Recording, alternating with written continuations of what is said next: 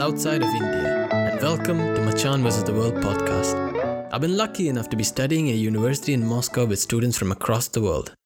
I want to use this opportunity to learn more about the different peoples through their stories. Join me on this journey across the world through stories told by the people that have lived them. With me, you're Machan. That means bro in South Indian languages. I hope you learned something new with me today. Hello everybody! I'm so happy this is the 10th episode of Machan vs. the World podcast, and I've been having so much fun over the past almost 1.5 months doing this, and today we are back to Africa and we have with us two really cool people from Uganda. I want to introduce Brian and Hilda. Guys, welcome to the podcast. Thank you. Thank you.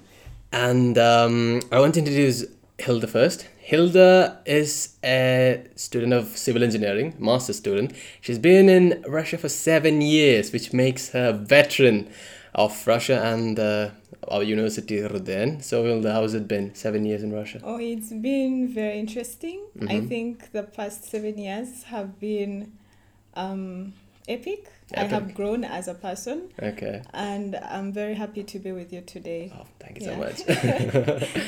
And we have Brian. Brian is a PhD in international relations. I wanted someone in international relations for this podcast because all my questions kind of somehow lead there, and I'm so happy that I have Brian with us.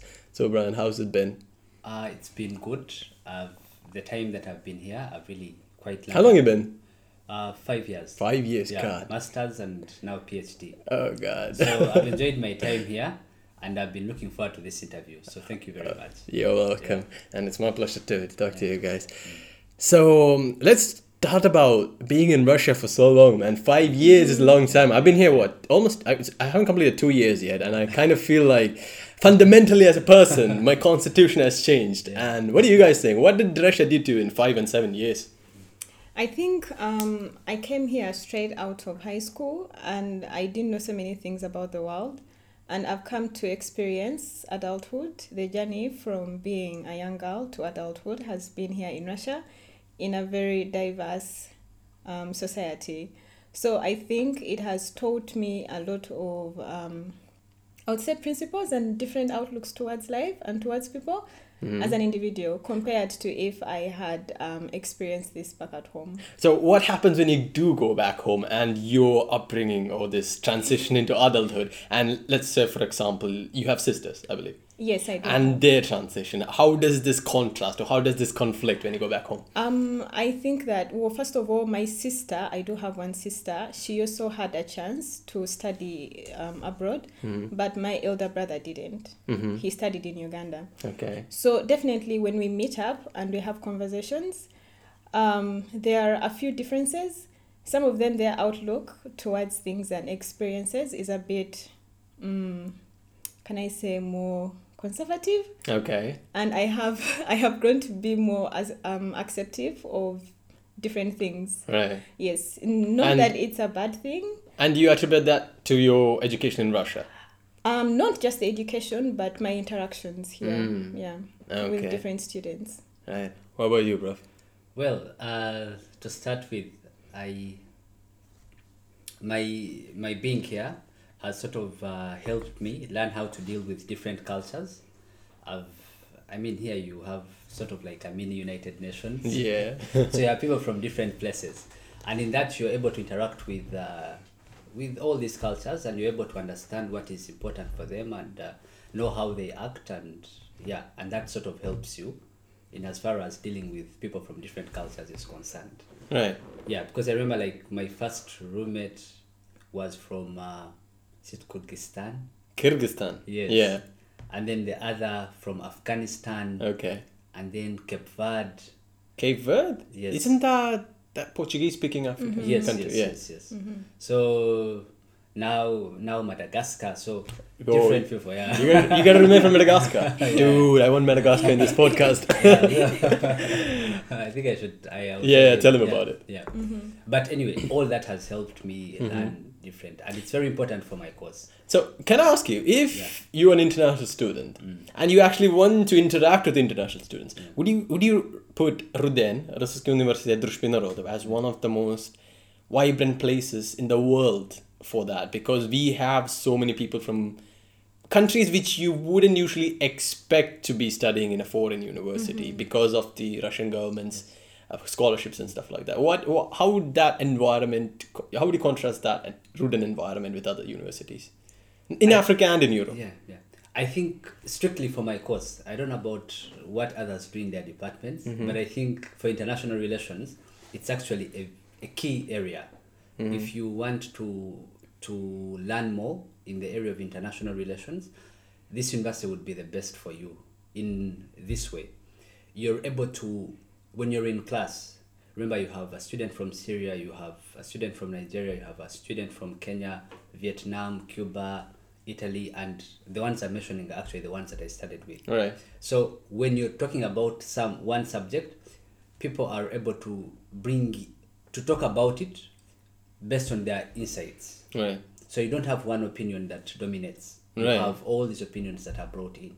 And that helps you, that trains you for your future career.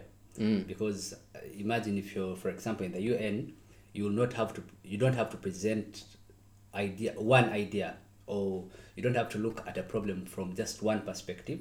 Right. You need to bear in mind other people's insights, and then and that would help you in as far as decision making is concerned. So that helps you when you're able to interact with people from all these places. It actually helps you and trains you better, especially in the field of international relations. Right. Yeah. So those interactions in class actually helped me a lot. And do you believe that all those people were able to transcend the communication gap? All of them were able to learn Russian to such an extent where they were able to convey all these complex thoughts to a group of people from all over the world? What do you think about that? Fortunately or unfortunately, I was doing English medium. Okay. So all of them were able to speak English. That's good. Well, we had the Russian class, but we were not as active because everything that we were doing was in English. So, yeah. That makes life a little bit easier. Yeah. Right. So the language of communication was English. Yes. But I believe for you it was Russian. Well, I did my bachelor's completely in Russian language. So for the first 5 years, the first year was spent studying Russian language, and then the next 4 years I was studying in Russian medium. And then I decided to change the university and come to Ruden because... Where did you come from? I came from Moscow State University of Civil Engineering in Kosovo. It's still in Moscow, but in the north. Okay. And then I switched to Ruden because I wanted to do my master's in English. Okay. Yes, so I had to go through the hurdles of studying in Russian language. Yeah, I'm going through that at the moment. I'm very much familiar with that. I understand what you're going through. Yeah. Yeah, you do. Yeah, I don't think the Russians do. They're like, what's wrong with this guy? But we know what the pain is through that. They get to understand it when they go to other universities outside Europe and they have to study in English. Oh, yeah. And then they'll tell you the tales of how it's a big struggle. And I told them, I know, bro. I went through that. Been there, done that. Yeah. I think I can also relate with what you people are talking about. We had to do the preparatory faculty. Oh, you guys had to do that too? Yes. Oh. It's scholarship. It's mandatory. Yeah. Yes. So that time, I don't think I've ever had a difficult time in school. Mm-hmm. You mean you were always a good student academically? Well, I wouldn't say that. What are you trying to say? I feel like during the preparatory faculty, Yeah. I felt I was going back to the basics. Yeah, starting from pronunciation, zero. Yeah.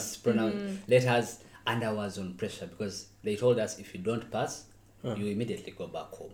Oh, that's so done. Yeah. So that time was But more work, less stress. How did it feel to start from zero? Like when you usually people are our age, we don't usually have to start from zero. And again, there's this phase where you are a complete idiot in a new skill that you're trying to learn. Most people are afraid of that. People are kind of apprehensive. But how did you guys feel going through that phase where you didn't know the language and everyone else kind of automatically did? And that kind of made you feel like, kind of inferior and what's wrong with me kind of vibe. But still, you had to learn. Yeah. How do you guys feel about that? Initially, when I came and started learning Russian language, first of all, you do feel like an idiot. Mm-hmm. Because these are things that seem to be elementary, Yeah. but you can't get a full grasp on them. And then after PATFAC, well, that's the preparatory course. Preparatory faculty. After the preparatory course, you start first year, and teachers automatically assume that since you can't speak, you're not that smart. Yeah. They judge your intelligence by your ability to speak. True. Sometimes you read material, you understand it 100%, but you can't really express it in Russian. Yeah, your ideas. Yes, I'm you still can. struggling with that. And if you cannot show somebody that you know through what you say, they think that you're stupid. Mm. So it had to take a lot of effort. You use the few scattered words you know, and you're like, you throw one big word, and then they probably have to figure out what you're trying to mean. And then with time, I believe in my case, by the time I reached my second year, I was very confident in my language skills, well, technically, the technical language, so I could sit and defend my work if I have to. Right. Yes. But in the beginning, I think my classmates thought that I was the most stupid person in the class, because they could ask you something as simple as maybe, let's say, for example, 2 + 2. But if you don't know what that is in Russian, you can get... Dude, honestly, I'm thinking how to say that. 2 дополнить 2 равно 4. Almost. Yeah, plus is plus. Oh shit, I should have gone big. Dude, that's the thing. I have maths and journalism right now. So I'm thinking 2 to the power of 5. How do you say that? 2 воздействие на степень 5. Да, 2 степень 2. Yeah, something like that. Yeah. And I'm like, I don't even know how to say that in my language, Yes. Malayalam. Yes. And I have to study it in Russian. Yes. I find that really useless for me. Yeah. Because I'm like journalism.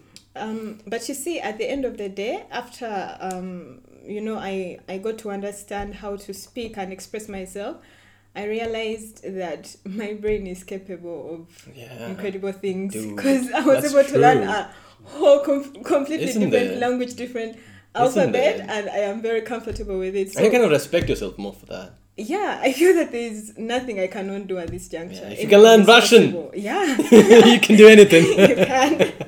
Maybe not Chinese, but... Well, I think I can now do Chinese. Oh, you can do Chinese? Oh, Arabic. I still haven't reached that confidence yet. Oh, okay. What about you, bro? So, yeah, I think the only difference that I had, the thing that, why my experience is a bit different, I think most of you were coming straight from high school, and then you started your bachelor's here. Mm-hmm. Now, when you've done a bachelor's, you sort of, by the time you get done with your bachelor's and you're coming for your second degree, it puts you in an awkward situation. What is that? Learning the language. Oh, okay. Because your mind is already grounded on certain things. Uh-huh. So you're not that flexible. Okay. Yeah, you're not that flexible. But either way, you have to pass, so you have no option. You have to adapt. Yeah. Just speaking on what she has said, I think it makes you understand that you can actually do quite a lot, especially if you understand that I couldn't even say a word, or I didn't even know any letter. But by the time you're done with 6 months, are they 6 or 9 months? By the time you're done and you're able to pronounce certain things, it shows that you're able to learn a lot. If you choose not to limit yourself, you can learn quite a lot. Yeah. Yeah. And maybe the other issue that I used to have, I didn't like, was the aspect of people judging you based on how you speak the language. Right. Judging your intelligence. Right. So if you can't pronounce the words right, then you're not that smart. And yet before I came, I thought English, everybody sort of speaks English. And at home, we used to have the same thing. If someone can't pronounce certain things right in English, then you sort of judge their intelligence. That happens in India a lot. Yeah. But that taught me that someone can actually be smart and very good, but they're just... The challenge is the language. The challenge is the language. So I think it can be those few lessons. That's interesting. Yeah. But I think we have this unique experience of having to go through learning a very difficult skill at an age when most people are kind of stopped learning in a way, because most people don't. After college, people are like into this, autopilot mode, and learning new complex things is not usually people don't do it at that age. Yeah. When we're kids, it's so much easier. But for me, this experience has been very humbling in a way because, you being going through the idiot stage is absolutely essential when you're learning a new skill. And I kind of realized that. And I'm trying to learn more new skills and I don't feel uncomfortable being the idiot anymore, which has been really, really give a lot more freedom when you're trying to do something new. And the other part, it takes time. It takes a lot of time and consistent effort to build on something really good. That I needed someone to teach me that lesson. Russian has been that lesson for me. So I'm kind of happy that happened. So let's get into what we're here to talk about. Uganda.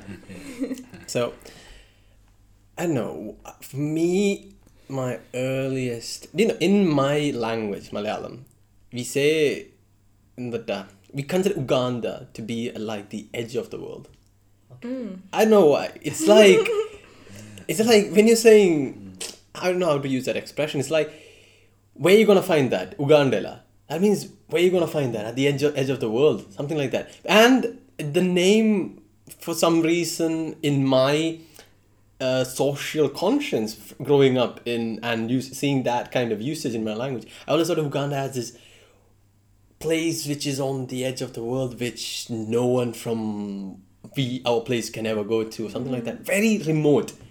And then, I started reading about it, and I finally realized that there are so many Indians living there, and all that stuff. Dude, when I did the research for Uganda, it was so fascinating. So, let's start with where you guys are from, and we'll build up on that. Well, Uganda, it's interesting that you say, it's sort of like remote and very seems. That's my social conditioning. Yeah. I know I'm wrong. No, but you see it when you talk about India and Uganda, like the relations between the two. Most of the Asians, I think in terms of population, most settlers from Asia are definitely from India. Yeah, most of them are from India. In fact, even the issue of the economy, I think the Indians had a lot of influence in as far as the growth of our economy was concerned. Many investors who are carrying out big projects are definitely from India. So these people are able to identify, this very remote place. Maybe because of, I don't know, anyway, I think we'll talk more about it in terms of the beauties that it provides. But I'm from, I'm from Western Uganda, and it's the place called Mbarara. Mbarara. Yes. Oh, I got that. Yeah, I'm proud of myself. It's in Western Uganda. That's in Uganda. Yeah, and the people who live there are largely Banyankole. That's the name of your tribe? Yeah. Could you repeat that? Banyankole. Banyankole. Yeah, or you can say Ankole region. Ankole region. So, could you locate Uganda on the African map? It's in the south? No, it's eastern. It's in the eastern part of Africa. Who are your neighbors? Our neighbors are Kenya. You have the south. You have Tanzania. North you have South Sudan. Yes, and then Indian Ocean on the east. East you have Kenya. Oh, Kenya. Yes. So you're landlocked? Yes, we are landlocked. We are landlocked. So we are landlocked. if Kenya decides to close their borders, we'll be in trouble. And then we have to add to the west we have Congo. Yes. And then to the southwest we have Rwanda. Yeah, and also I must add that River Nile starts from Uganda. I'm sorry? River Nile. The River Nile, yeah. I was about to talk about that. Yeah. So the River Nile, which is like, how do you say, the lifeblood of Africa.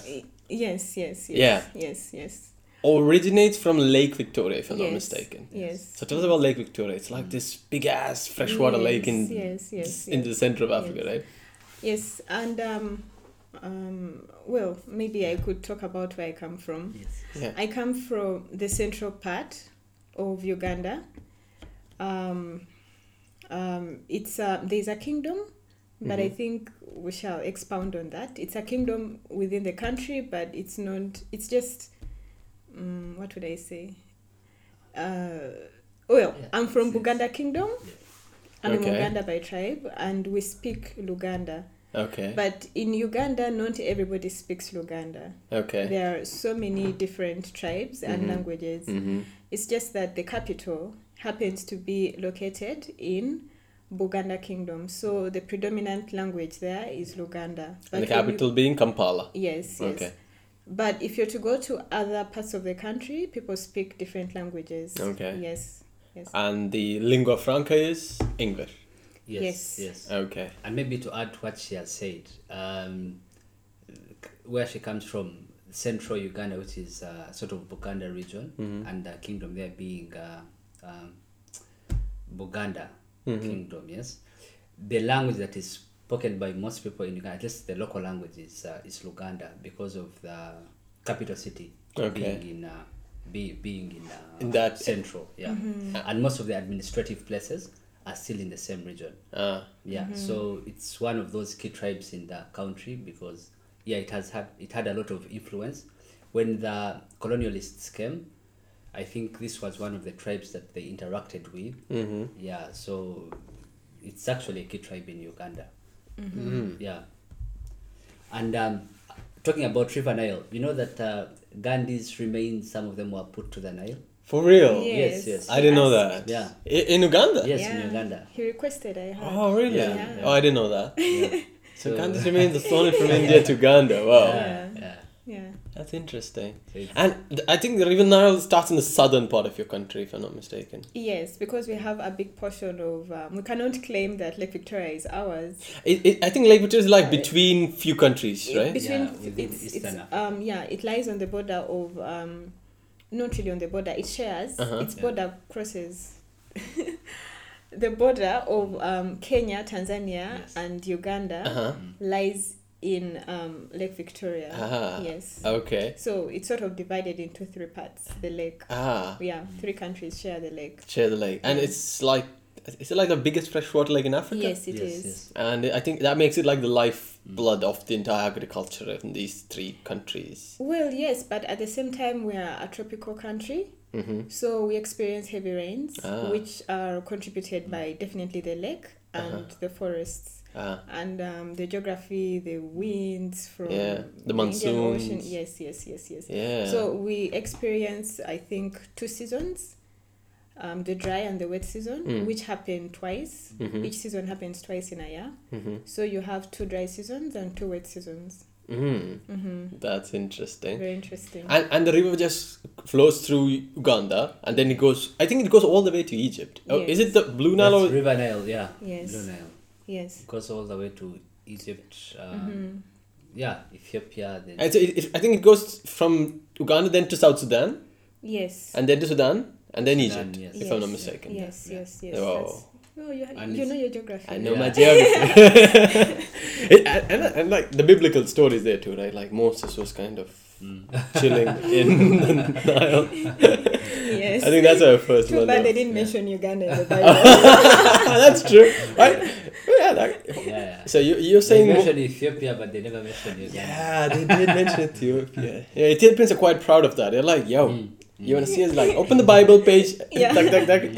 Ethiopia. Ethiopia, true. Oh, that's Right, interesting. Right. So you told about this kingdom, right? How old is this? Buganda, if I'm not mistaken. Uganda should be very old. Yeah, it's one of those first.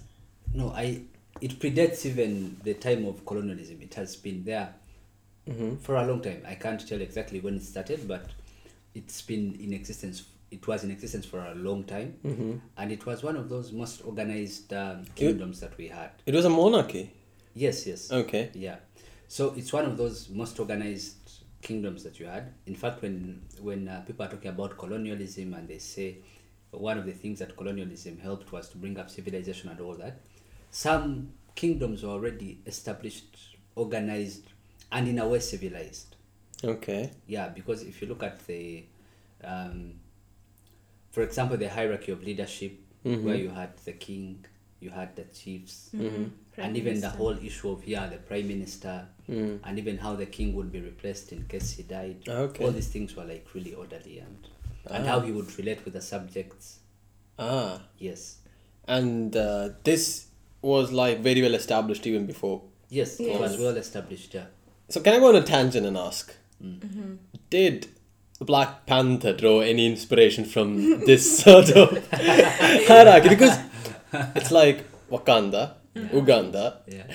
That thought crossed my mind. Yeah. The first thing I searched was like, was Wakanda based out of Uganda? That was the first thing I searched when doing research for this. And it kind of, I did a lot, and it's not actually true, but you got all these different African tribal aspects integrated into that movie, like the lip plate of particular tribe and the neck, what do you call that? Rings, which also some particular characters in the movie had. And I usually don't watch like superhero movies, but Black Panther was insane. Yeah. What do you guys think about that? Did it draw inspiration from this sort of tribal kingdom structure? I think Black Panther was an incredible movie. It portrayed a lot of stuff. Although I would add that even if it did a good job, there were a few things lacking. One of the things that I noticed were the accents.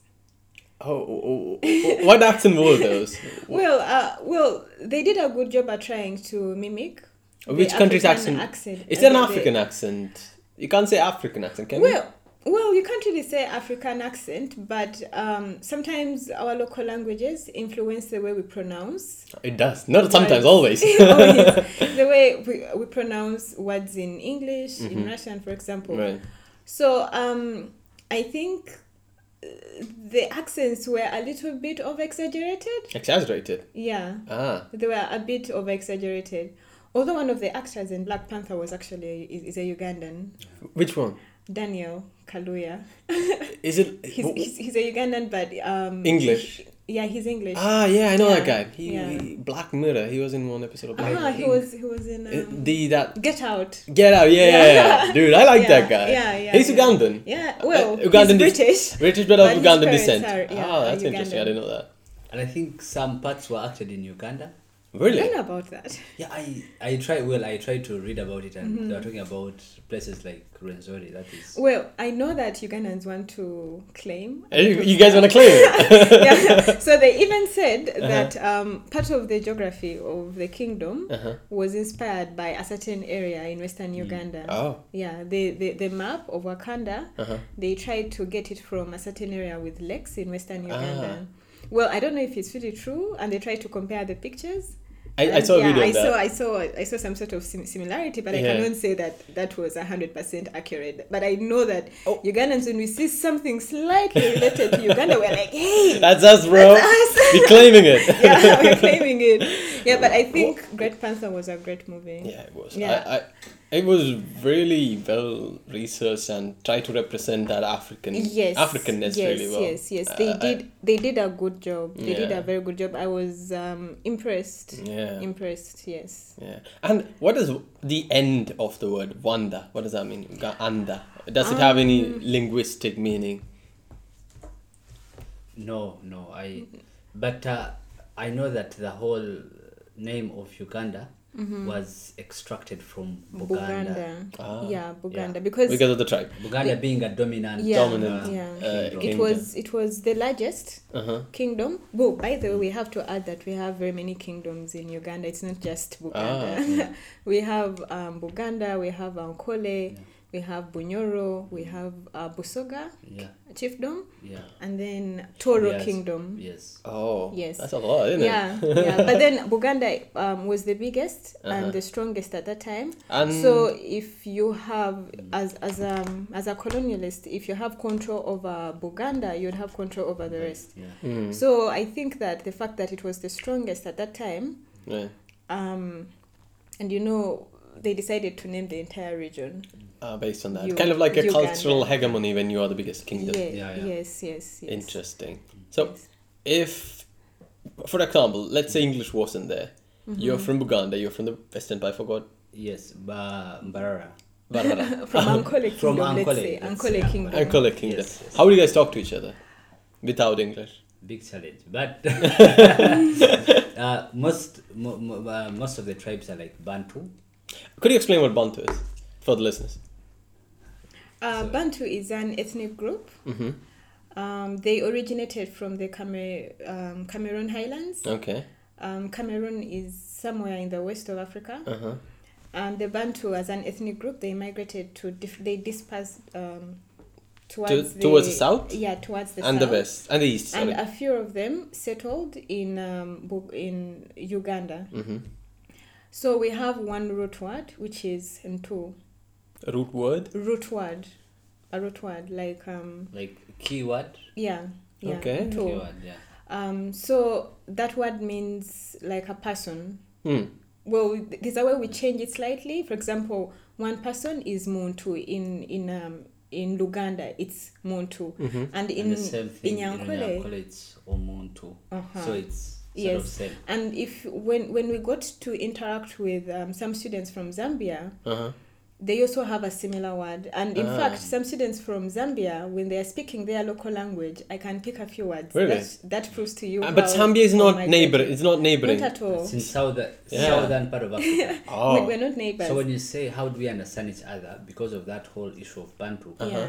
most of the tribes in Uganda are largely Bantu, and when they are speaking, you can easily understand what they are Ah. saying. Yeah. So I can communicate to her in my language. Yeah. She will understand. She will reply back in her language, and I will understand. Yes. So- yes. All the different okay, let's not all. Most or many of the different kingdoms in Uganda Yeah. have one linguistic family. Are from one linguistic family, which is the Yes, Bantu yes, family. Yes. And that makes it kind of similar to each other, but distinctive Yeah, to call yes, them yes. Yeah. different Yes, languages yes, and yes. not dialects. Yes. I also have to add that in Uganda we don't only have the Bantu, we also have the Nilots. Yeah. Which is And, another language group? No, which is another An ethnic ethnic group. Ethnic group, Yeah. okay. They didn't really form kingdoms. Mhm. It's the Bantu.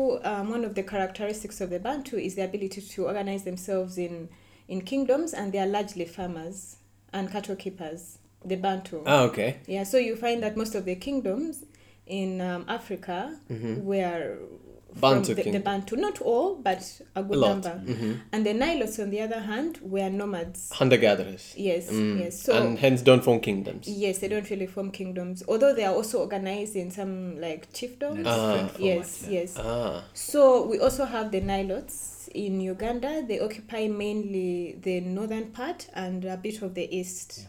Mm. So well, when they are speaking, I can't understand anything.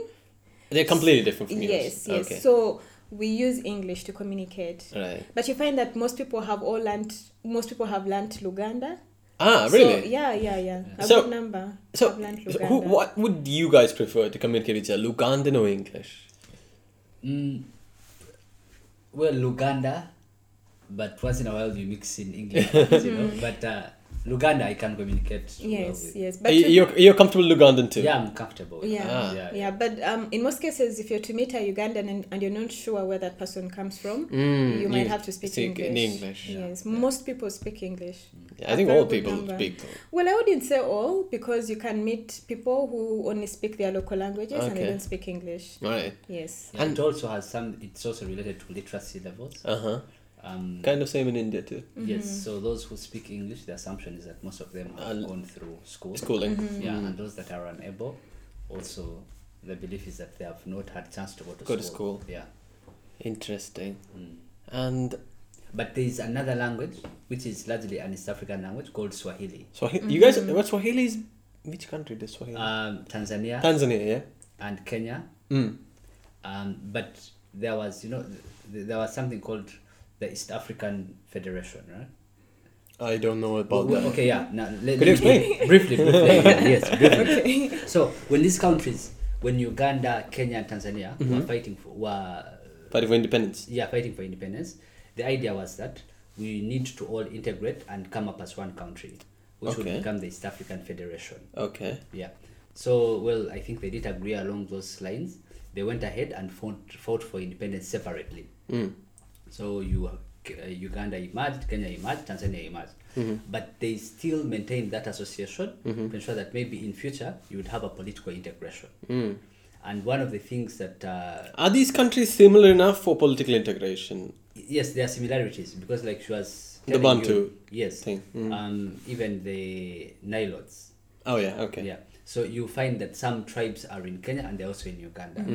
Some of them, in fact, those who Even the border. who live at the border, are able to communicate well with each other, and they don't even see the difference. You can't say they can't say It's like just a political border. Exactly, Yes, just yes. political, but A line they on don't a map. recognize it. Yeah. Yes, they don't recognize it. So that's how the whole issue of East Africa came up. Okay. Up to now, we have the East African community, and they're still seeking for the same goals, things like political integration and. So you guys looking for one unified nation? Is that the goal? Yes, Or that's the ultimate goal. why is that a goal? Because the belief is that if you have separate countries, they are not strong enough Right. to negotiate or to relate with other most powerful countries. But if Interesting. you have a political integration, that means your population is high, that means your productivity is high, that Right. means you guys you're stronger Right. when you're united. And all these were former British colonies. Yes. That's the next question I was going to ask you, because while I was doing the research, I found that Uganda was never a colony; it was a protectorate. Yes. And Kenya was a colony. Could you explain to me what's the difference between a protectorate and a colony? I think I could talk about the protectorate and he will address the colony. Okay. So a protectorate, I would say, is a country which the colonialists haven't taken over fully, but their main role is to protect their interests in that country. In Uganda, they wanted to mainly, it had to do with the Nile, since they had already colonized Egypt, and they knew that Egypt survived solely on the Nile. Right. So they had to look for the source of this Nile, because the person who controls the source controls Egypt. So that's how Uganda Egypt is ended like up. thousands of miles in the north. Yeah, so that's how Uganda became of interest to the British, and then they sent the explorers to find the source. Just to back things up, what about the other colonial exploitation of African, like resources like ivory and all the minerals? And I think Uganda didn't have a lot of that. Even if we had copper, we had other minerals, but the main aim was the Nile. control the Nile. To control the Nile. Wow. But then definitely they found other things that were of interest to them. Right. So they came and they decided to colonize Uganda because they would have access, they would protect their interests in Egypt. We were declared a protectorate, and with us, they didn't really apply direct rule, they used indirect rule. Through the Buganda kingdom. Through the rulers. Of so the native king rulers. of Buganda, the Right. king of Ankole. Whereas he will address what a colony is. In colonies, they directly rule. Under Her Majesty. Yes. For us, probably they come as businessmen, as traders, as somebody else, but then they somehow push their agendas through the king. They can influence the politics. Yes, but then obviously after some time the kings also started resisting, or they were already resisting. They didn't want to be used anymore. So we were just a protectorate. They didn't use direct rule with us, and they were mainly interested in protecting their interests in Egypt. Before we go to colony thing, can I ask you if there was like a divide and conquer policy in Uganda? Yes, definitely. The That British was did that to us, and they were yeah. really successful with that. Yeah, divide and rule. How was it? And sorry, divide and rule, yes. Not divide and conquer. I think Brian will be in a best position to Okay, answer fine. that part of divide and rule. Divide and rule. Okay. So first let's start with colony. And Colony. Yeah. So colony, you have this strong country, which comes to have direct control over a seemingly weaker country. Okay. So and then to have ultimate control over this country, but in a direct way, So that's Not through the local rulers, Not directly from the home country or the colonial country. Yes. Mainly to achieve certain interests. For example, it could be in terms of resources, or it could be to mainly because all of it was mainly rotating around resources. Right.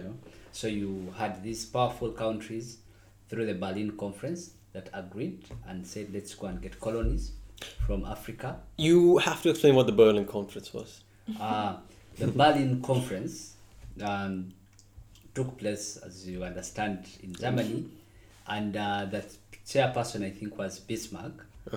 And the aim of it was to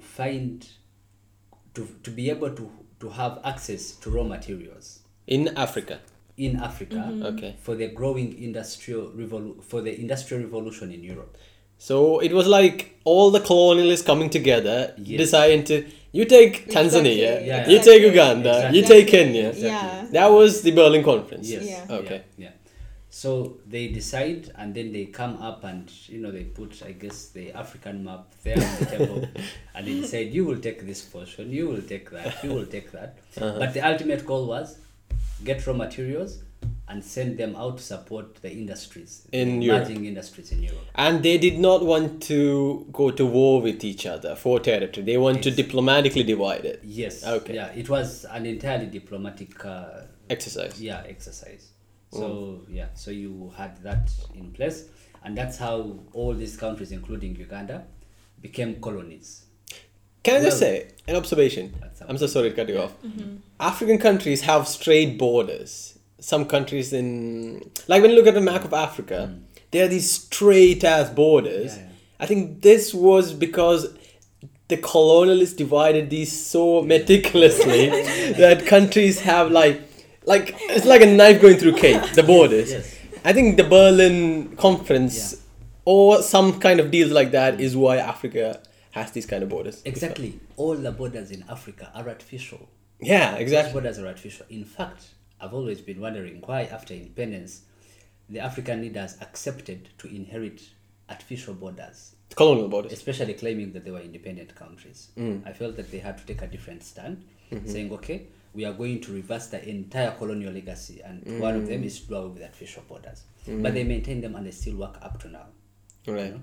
But maybe with the new bodies that are coming up, like East African Community, they want these regional blocks to get together. You have like SADC, that is for South African countries. You have the one for East African countries. You have the one for North African countries. Right. So they believe that once these blocks become strong, then you can have a future integration of the entire African continent. Right. Yeah. Just a very small point about the East African community. We're already moving in that direction. We have an East African passport. Really? Yeah, we So you can do. go through Kenya, Tanzania, and Uganda with one passport. One passport. Yes, And, yes. Wow, and I didn't know that. they are phasing out our individual passports. There's a deadline whereby the old passports, because right now I have a Ugandan passport, when that passport will no longer be valid, and I must have the East African passport. Wow. So we are really That's getting like there. quite a big move in that direction, isn't Yeah, there? yeah, True, yeah, true. It's not just, It's a lot of progress. Yes, Yeah. yes, Yeah, yes. yeah. So- and everyone welcomes it, or is there some kind of well, resistance even if you against? try to resist it, they are phasing out the old passports. It's like all countries have agreed. All the Yes. East African countries Yes. have at least agreed. What's the opposition to it?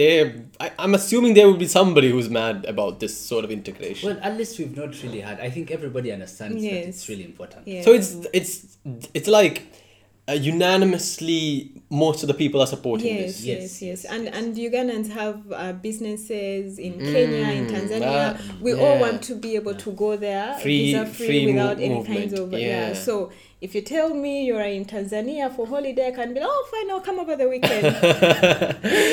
And by the way, with if you have a political integration of the East African community, the size of East Africa Yeah. will be equal to the size of India. Really? You mean Yes. physical size? Physical size, yeah. Yes. Ah, really? Yeah, yeah. That's In a fact, l- that's one of the things that they brought up. That's They a said, lot of area, we man. have- yes. That's a lot of Remember, area. with a less population. No, honestly, man, when you were as big as India, I had to travel on a train from Chennai to Kashmir, 2.5 days in a train. And I'm thinking, why is India so fucking big? Why can't we be like, Israel, like 6 hours and you're done? But yeah, but that's pretty cool. I didn't realize that. Yes. Usually, from what I've observed, is that there's a trend of territories wanting autonomy and separating from a larger entity. Yes, yeah. But this is like counter of that, which is really interesting for me because I usually thought that the more a nation state progresses, and especially now when certain individual identities are held much higher in regard, a sense of very micro nationalism emerges. States want to separate away from the larger entity, but this is kind of interesting way. Yeah.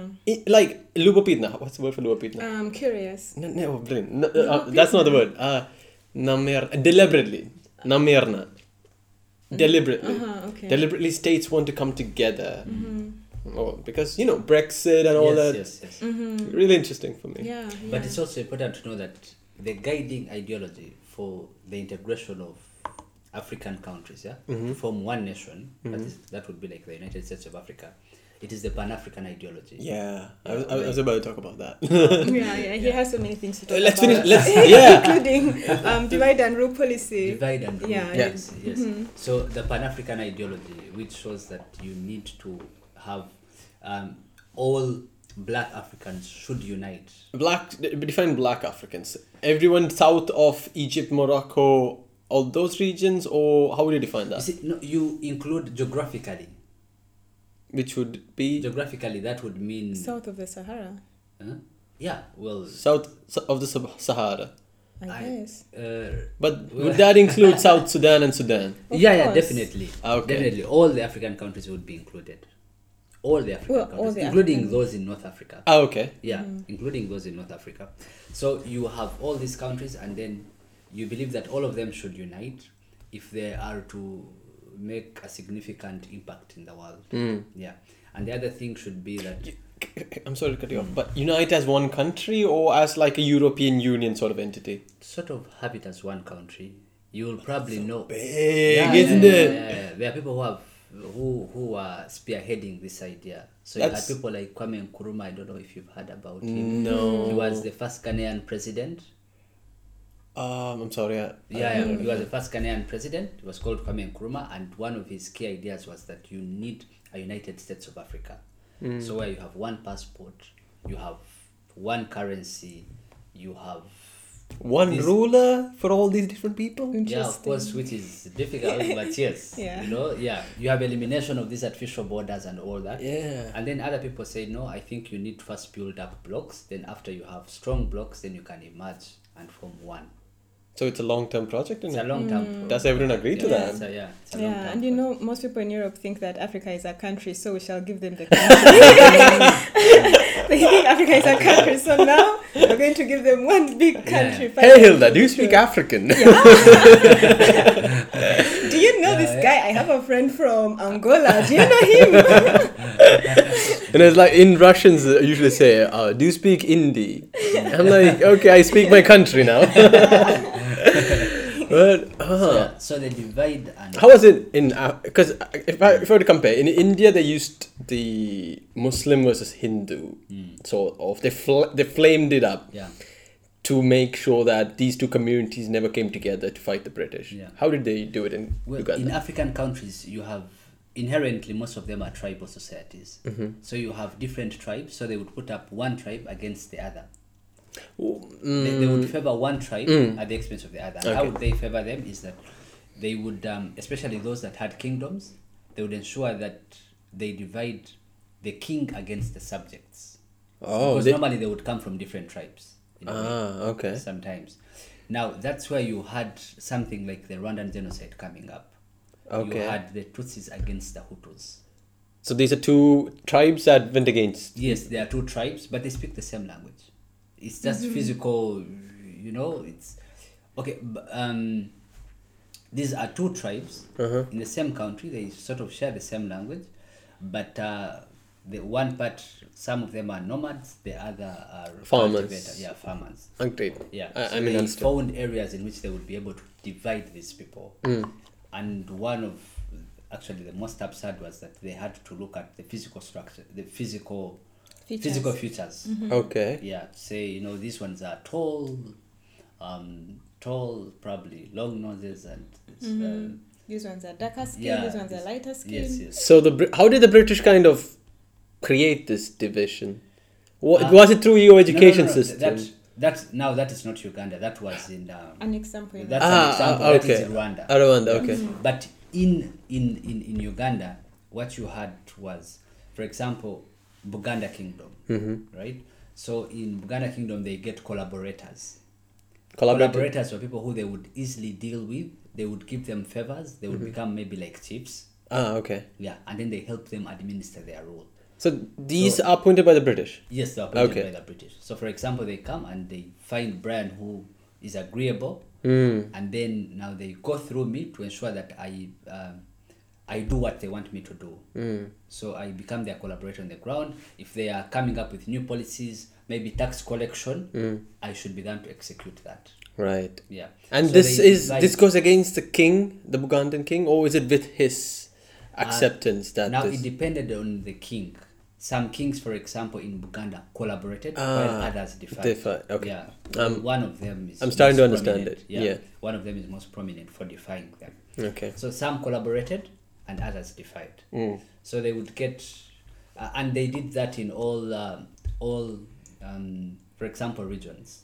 So in Buganda, they got collaborators. So if they came to, for example, Ankole, where I come from, Western Uganda, Okay. they would they did it sort of at a clan basis, At land, please. tribal or clan. Clan. Okay. Yeah. So they get these, and these are the favorites. These ones are favored, while the others are sort of Sidelined. Yeah. And that they're causes resentment. sidelined. Yes. Yes. And that causes. So you divide communities. Ah. Yeah. So you have a favored group, and you have that is not.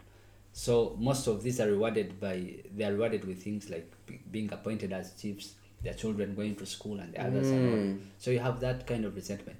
But it was not so much in Uganda anyway, because when you look at the divide and rule policy, it worked most efficiently in the French colonies, not in the British colonies. For example, Cameroon. Cameroon, yeah, most of Sierra, it was Sierra, really not bad. Sierra Leone, Ivory Coast, Yes. Cote d'Ivoire. Yeah, and even Rwanda, why Rwanda comes out, Rwanda was not a British colony. He was It German? was- Yes, German and Belgium. Belgium, yeah. So those ones were also, especially the Belgians. Belgians were King Leopold. Yeah. And Even- in Congo, same thing. Yeah. Yeah, but in Uganda it was not that, but it was there, but sort of subtle. Ah. Yeah. Something interesting about the English language and colonialism. Our history was written for us Same. by the British. Thank you, Britain, for writing our history. Yes, our history was written for us. So you can see the terminologies are corroborators, and the other kings that resisted are called resistors. But if we had written our history, we would call the collaborators terrorists, Oh, yeah. people who have committed treason. Right. You see, Against the against the real king. people who were living there. Yes, yes. But now, we are now calling these people collaborators. Something subtle and nice. They collaborated. Even now. Yeah. But if I were back in that kingdom and I saw these people collaborating, I would be like, he is a terrorist. Traitor. He's a traitor. Right. But now, in history books, we have list of collaborators, and they're like, they brought education. Yeah, Which, exactly. of course, there were positive things. Yeah. But the language we are using doesn't use the most appropriate word Exactly. for us. Exactly. People who And were our exploited situation. for. Yes, Yeah. I just wanted to make that comment. Yeah, true. That's a good one. So in fact, other things were developed to sort of reward some of those people. So you had introduction of schools that were set up by, and then you had churches that were established, administrative places. If I were to ask a question, was this the time when So I believe Uganda is majority Christian Yes. and There- Protestant. I mean, Well- Anglican. Well, Catholics and Anglicans, but Christians. they are And mainly this happened during this predominantly- time. Yeah, it happened. You had the missionaries. Missionaries. coming in. Yeah. Was there this rhetoric that it was the white man's burden to civilize the savages? Oh, what's that? I've Because never heard of that in before. in our history book, who said this? Let me just check out. I think it's Macaulay. It's called The White Man's Burden, where colonialism was White Man's Burden. Oh, wait, that's a Rudyard Kipling poem.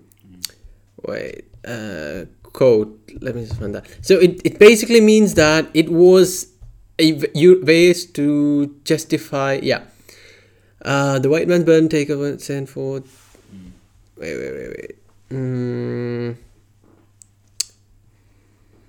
Who said that? Yeah, it was. I think it was Macaulay. He was like, God. Wait, I'll find that. So basically, it's like justified colonialism and all the atrocities with it, saying that it was the Europeans' duty to civilize us being the people of Africa, the people of South Asia and all the other places, and Europeanize us into the way of, in one sense, Christianity, and in one sense, European values of, let's say, for example, like the marriage structure of Europe, where monogamy was and polygamy was sinful, and all those stuff like that. Did your educationalization also, I don't know if that's even a word, but building all the schools and the churches, did it have that kind of a function too, to, let's call it, how to say, civilize us, in quotes, as per the European definition of civilized? I think it did. I think that approach was really applied, especially in schools, and even, established churches. But you see, the things that they focused on, for example, if it came to issues of preaching, it was not... Issues of what? Church. Okay. Church. It wasn't about bettering the person. It was sort of to teach them the doctrine of submission and, to become less violent, and so that you don't have armed movements and things like that. So, but it was not meant to really transform the human, transform the person. Okay. And when it came to school, even colonial schools. Yes, colonial schools. I feel that the things that one was taught, were not necessarily meant to completely improve them so that they can transform their societies, but in a way to create a workforce for them. Exactly. Same case in India. They wanted skilled laborers to do the taxes. Yes. So you bring up these bureaucrats or technocrats who will be able to implement your policies. So you teach them things that you think are relevant for them to, things that will better them and will make them, better employees. Right. Not necessarily rivals. To give them education that will uplift them and things that will transform their societies. Exactly. That is why you had, for example, during the Cold War, the Cold War where you had USA and USSR, people who were educated by the USSR had a completely different approach. When it came to people in Uganda, do you mean? Who do you mean? Roughly in Africa, but okay. So people educated by USSR, you mean people who studied in the Soviet Union? Okay, fine. The Soviet Union, and then went back to their countries. Most of them became socialist, left wing. And if anything, it is that ideology that sort of lifted us out of colonialism. Could you give an example for that? And if you can get someone from Ruden, because Ruden served exactly that purpose of educating young people from immediately post-colonial countries who just got independence in the 60s, bring them to Russia, gave them that communist, socialist ideology, and send them back to their countries, that those countries would develop a communist socialist ideology. How about this guy from Kenya, from Congo? Was he one Congo, of them?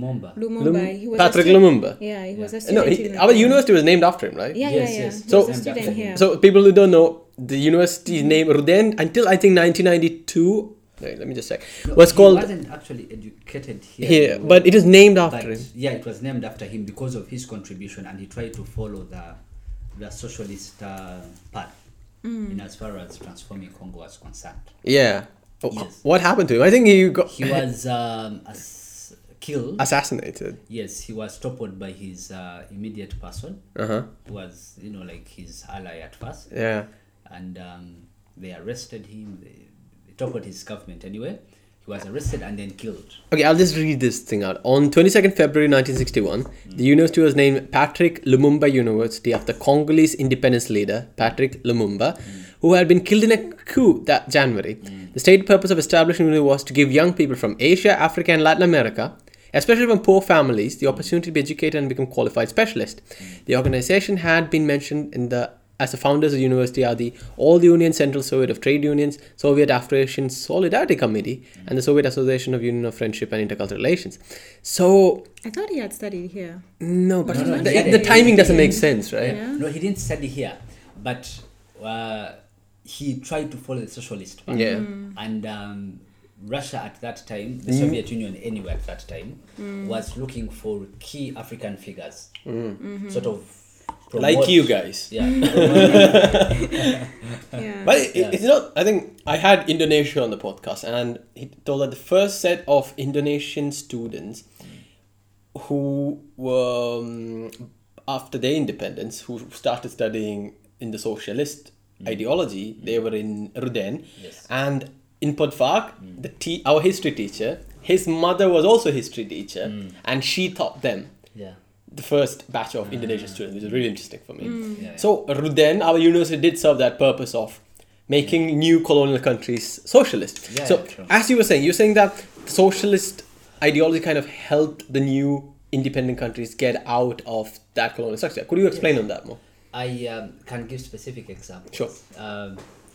In a country like Tanzania, decided to take up the socialist path. Yeah, they came up with it's a Swahili word called. So sorry, is Sankara from Tanzania? No, he was from Burkina Faso. Burkina Faso. Okay, sorry. Carry on. But he went to Tanzania for training. Ah. Yes. So the Tanzanian leader, because he had accepted the socialist path, was able Which to leader? train. That is Nyerere, Julius Nyerere. So he was able to take some young African students and teach them all these issues of decolonization and all Right. that.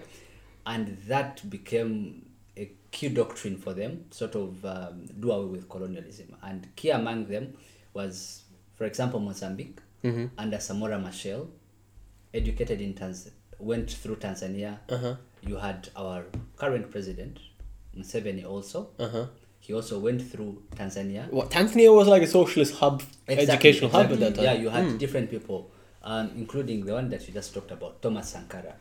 You had, there is another South Sudan leader called John Garang, also went through Tanzania. Wow. At some point, Mandela himself, when he Really? was fighting against apartheid and all that, he was, he got a bit of training. Wow, dude, Yeah. Tanzania just became more interesting for me right now. Yeah. So it sort of trained most of the African leaders, but based on the socialist ideology. Ah. Yeah. But Wow. the other thing is that, it had to be, it was not this democratic path where they say go back home and organize elections, free and fair elections. It was armed movements. Oh, yeah. So it was, That's kind of the trend in all post newly independent African countries, yes, isn't it? yeah. Okay, so there's a lot of questions that I want to ask, but I want to steer this towards Uganda. You're going very Pan-African. I think you should have a separate podcast to discuss. Yeah, dude, that's the thing, man. There's like so many ideas come up, Yeah. and I only have such limited time. Just a Saturday, a few hours, and I'm editing. Yeah, true. God. Very interesting. So let's stick to Uganda. Let's try our best to stick to Uganda. Yeah.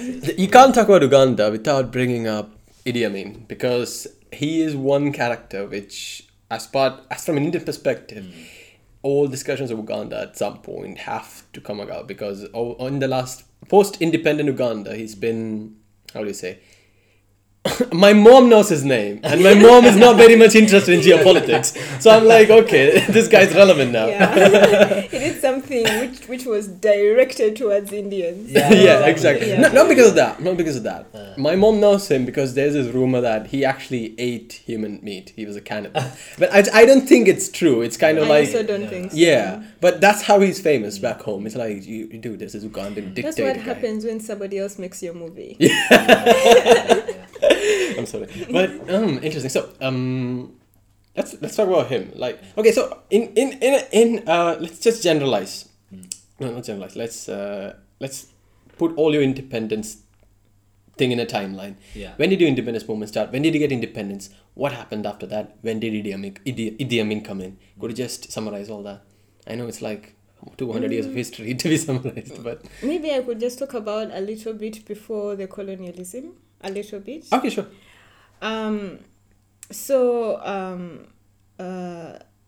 let me start from the 1900 Buganda Agreement, because it's the signing of that agreement that allowed the colonialists to officially come to Uganda. Can I just make an observation? Why do you keep saying colonialist and not the British? Because when I talk about it, I say British. When you say colonialist, why is that? I have no idea It's why. emphasized more in our history. I'm sorry? Yeah. Yeah, it's emphasized more in our Yes, history. yes. We don't look at them as British, we look at them as colonialists. Colonialists, yes. Interesting. So Yeah. our history teachers always use the word Colonialist, colonialist and not yes, British. Because our history teachers always use the term British. The The British were here. The British were here. That's for us, interesting. it's the I just I noticed think that. we've not gotten over the issue of colonialism. But I was colonized by the British, Yeah. the Dutch, and the Oh. Portuguese. So if I start saying the colonialists, I'm gonna be like, who are you talking about? I see. in particular. Yeah, because for us it was like a lot of people, and some parts of India was by the French, some part by even the Turkish. Not colonialized, but had like colonial aspirations. But let's talk about Uganda. So colonialists, carry on, please. Yes, so when I think the explorers were the very first foreigners into Uganda were the Arabs who had come to do trade. Yes. And then a few years later, the very first people to come to Uganda from Europe were the explorers. After exploring the region, they wrote a letter to England asking them to send missionaries. They were missionaries first and soldiers second. Yeah. That was a really peaceful Yeah, way they to look at did- things, isn't it? They had to first soften our hearts, by Oh. telling us about the And how word did they do God. that? They have to tell you about God and how you must accept His I rule always and listen wondered, to. if you don't speak the language of English, how are you going to tell about Jesus in Well, English? then the missionaries had to teach us how to read and write. So anyway, for us to be fully colonized, we had to know how to read and write. Yeah. So the explorers, one of them wrote a letter to England asking the Queen to send missionaries. And then we had the signing of the Buganda Agreement. It's Between? between the British and the King of Buganda. Okay. Since Buganda was the strongest. Okay. And then that's when the journey to colonialism began. The 1900 Buganda Agreement. Okay. I always think about it. Sometimes when I'm in the metro and I see when the metro was constructed, some of it was constructed in 1900. Okay. And we're just signing an agreement to be bring colonized. missionaries to teach us how to read and write. Can you imagine? So funny. Yeah, that's an interesting the Russians were observation. building the metro. Yeah. So, and then the missionaries came. Uh-huh. They taught us how to read and write. And after the missionaries, we had the traders. And Also from England. Yes, I mean, yes, colonialists. yes. And then after that, we had the imperial. They were called the what? Imperial leaders. Well, the rulers came in Okay. after But the still as a traders. protectorate. Yes. Okay. Yes, as a protectorate. The traders came for to get cotton and coffee because the missionaries had introduced the cash crops and told us to grow them. Okay. Now the traders came to trade. They Okay. give us maybe stuff like cloth, sugar, and then we give them, after making us to grow cotton and vanilla, now they come and they give us pennies. Yeah. They actually introduce a tax system Yeah. so that it forces every family to go out and do that. Yeah. So It's something called indentured labor, something like that. It's like when you can't I'm messing this up. When you can't repay a loan, you kind of like become a slave. Yes. Yeah. Yes. Something like that. They did this to us. Yeah, And Uganda's like India, but Yeah, with a big lake in the middle. The story is the same across all the Former all colonies, colonies. yeah. They use the same system. Yeah. And then after a while, Uganda started resisting. They finally woke up and they said, we have to fight these people away. But then by the time we got independence... When was that? In 1962. 1962. These 9th guys had October. already... Yeah, 9th October. These guys had already got most of what they had wanted. And I believe even we had a copper area, an area that had copper. And the copper was almost done. Okay. From there, and that's when they gave us independence. So Yeah, they but had, it was they like- had really, really benefited much. Yeah. And then they were like, oh, it's okay, you can rule yourselves. But then after that, they were still involved in Uganda's business. As in a in way. how? Yeah, as they still call the shots on some key Dude, issues. this is so strange because the people from Sierra Leone also told the same thing. Because Yeah. even after independence, the Yeah. British were kind of like pulling the strings from the Yeah. top, Yeah. which Yeah. I can't understand because after our independence, the British was like, fuck off meant fuck off. That was our kind of independence. So I'm kind of curious to understand how they still had control over your policies even after you become independent sovereign states. Yes. So I think Brian now has to talk about that journey from the From 19 independence? well from you could start from independence. Yeah. Oh, 1960. when they came to officially rule. I just love how you guys are like planning to divide your history between each other. Yeah, divide and conquer. Divide and conquer. Okay, bro. So it's picking up from where she stopped. So from 1962, you have independence, and it was we inherited a very similar structure with the British. So we sort of inherited the British system. Of administration. Yes. So we inherited the colonial structure. Okay. It was never, that's why I was telling you earlier that I love the fact that you guys had sort of a cultural, so to say, a cultural revolution. Okay. Yeah, because for us, we completely inherited the colonial structure. That means the administrative system, that means the school system, everything that they had established, we maintained it. So from 1962, we had a prime minister, like the British House of Commons. You had a president who was Ceremonial. but happened to come from Buganda Kingdom Okay. because it was a dominant kingdom at that time. Okay. And then the other thing. So the president, the prime minister, who had the executive powers, after, was it 1960? Okay, he took up, he when they made him prime minister, he worked for the first years. Everything. Can I just interject?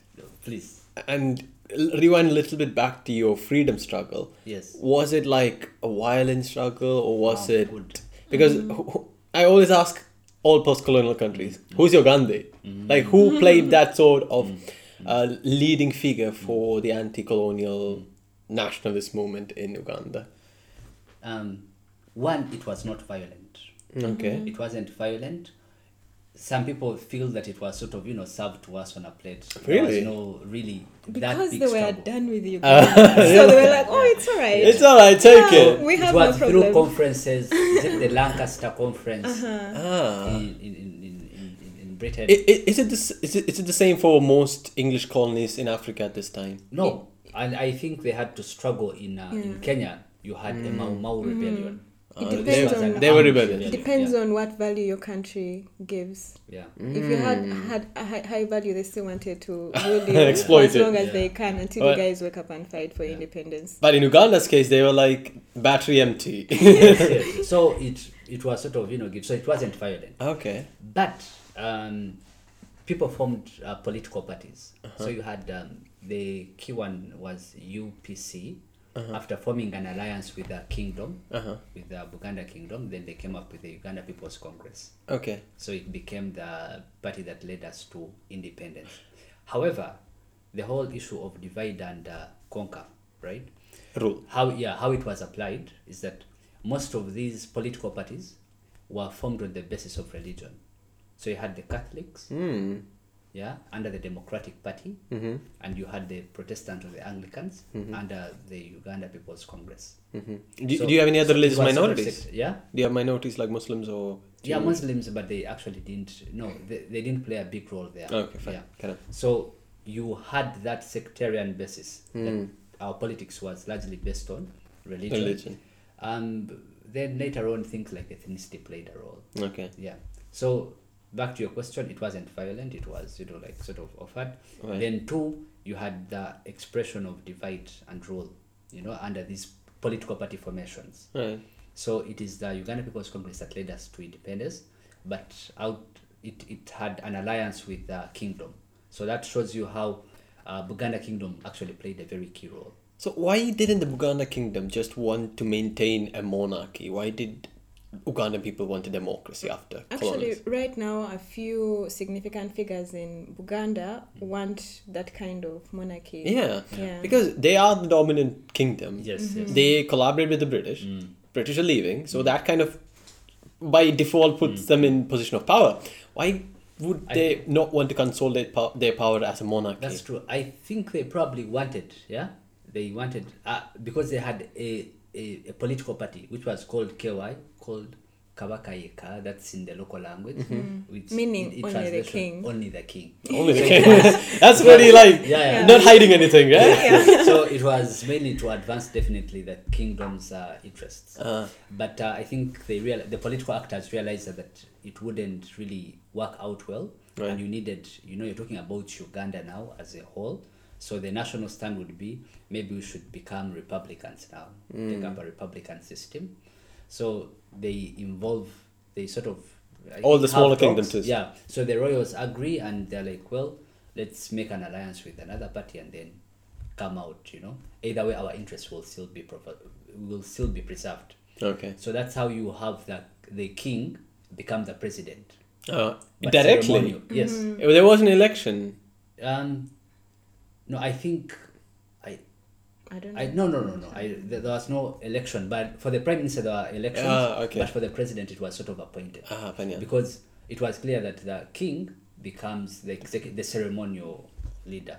Okay. So yeah, but later on, after independence and everything, they've already formed government and things are running normal. You have conflict between the prime minister, the prime minister, and then the king. It's basically the monarchy wanting to consolidate power and the prime minister being the democratic elected person. Yeah. Well, there are many political sentiments around that. Yeah. Okay. So anyway, so what happens is these two start, a conflict starts up. Well, not necessarily armed conflict, but tensions rise. So the prime minister now uses his executive powers to do away with the president, who was the Kabaka. Who was the king? Oh, it was the king. Okay. Yeah, who was the king? So he orders. Now that's how Amin comes in. He orders the army commander. The army commander was Amin. The prime minister orders. Yes. Okay. Orders the army commander, who was Amin, to go and attack the palace. Attack Like a the coup. palace. Yeah, sort of like a coup. So Amin takes up the orders, but the king managed to flee. He managed to run into exile and he was not captured. Okay. Anyway. And then after that, the prime minister abolished kingdoms, abolished monarchs. Oh, the prime minister is Milton Obote. Milton Just Obote. in case somebody wants to Oh, check him yeah. up. Okay. So he abolishes the monarch. He abolishes all kingdoms in the country. Okay. And now shifts from being the prime minister to the president. He becomes the executive president now. So, as per the system, the executive powers was with the prime minister. Was for the prime minister. In his new role, he consolidates these executive powers as well as the ceremonial place of the president. Exactly. It's kind of like consolidating the entire power of the country. So he does that, and of course now the country starts bad politics gets into place. Then of course the issue of ethnicity comes in. Was it because the prime minister was from the Bantu community, or No, he was from The Nilotes. the Nilotes. That is not so he was the actually Uganda. from a minority community. Yes, he was from a minority community, and now that made him definitely unpopular in the central region because Buganda was the place where you had executive offices. They had played a very big role in as far as independence was concerned. Yeah. And he just threw out the person who was representing that part of exactly, Uganda. exactly. So he throws him out, and therefore becomes unpopular in a way, and he now becomes a dictator, because now he does not enjoy the free will of the people and all that. So now he has to, he started practicing dictatorial leadership now. Okay. Because he did not enjoy the goodwill of the people. Right. Now, later on, 1969, when he's the president, he goes for a conference abroad, I think in Singapore. And while he's there, his army commander, who was Amin, overthrows him in a coup d'etat. Oh, Organizes a coup d'etat against him. okay. Yeah. We are now at Amin finally. Now Amin comes in, you know. Yeah. So Amin overthrows him. He comes in. He declares himself a president, and of course, people were happy that. Well, people are happy. People are happy. Yeah. Why? People are very happy because they were tired of the Obote leadership. Ah. So people actually welcomed it. Yeah, people Yeah. welcomed it. Yeah, People were people welcomed so happy, him, danced yeah. on the streets. Ah. You know, it was because Little when he did they came know. in. I'm sorry? Little did they know. They know, yeah. Yeah, because one of the popular things that he did was he promised them that he would bring back the remains of the king. People wanted that. Yeah, Yeah, people, yeah. the king was People are very attached to their tribes. yeah, people are very But attached. wouldn't that just be the Buganda kingdom? Yeah. Still, Because these then- other people have kings and they're attached to their culture. Yeah. So if you are a threat to one culture, we see you as a threat to all the cultures. Mm. Yeah. Okay, carry Yeah. So he starts up with his army. He starts up with those reforms, and everybody, likes him and that. But anyway, people who are able to, see further, they realize that he was not going to be the right person, and they're like, no, we cannot, agree to have this kind of leader. So many people get into exile and start organizing. In other countries. In other countries, specifically in Tanzania. Mm. Yeah. Like organizing as in like military involved? Military, yeah, to see okay. how they can prepare a comeback. So Obote also flew from there, I think, to Zambia and then later to Tanzania, and settled in Tanzania and started organizing for his comeback. Okay. So now during that period, now Amin starts changing. He has no parliament. His is strictly military leadership. Okay. Orders passed by him are final. Nobody questions him. Okay. Yeah. This doesn't end well. Yeah. So nobody questions him. Well, he was able to have many things done in a way because nobody questioned him. There was no Resistance towards there was no it, yeah. resistance, but he ruled out of fear, not love. So many people feared him, and that's why they did whatever he was.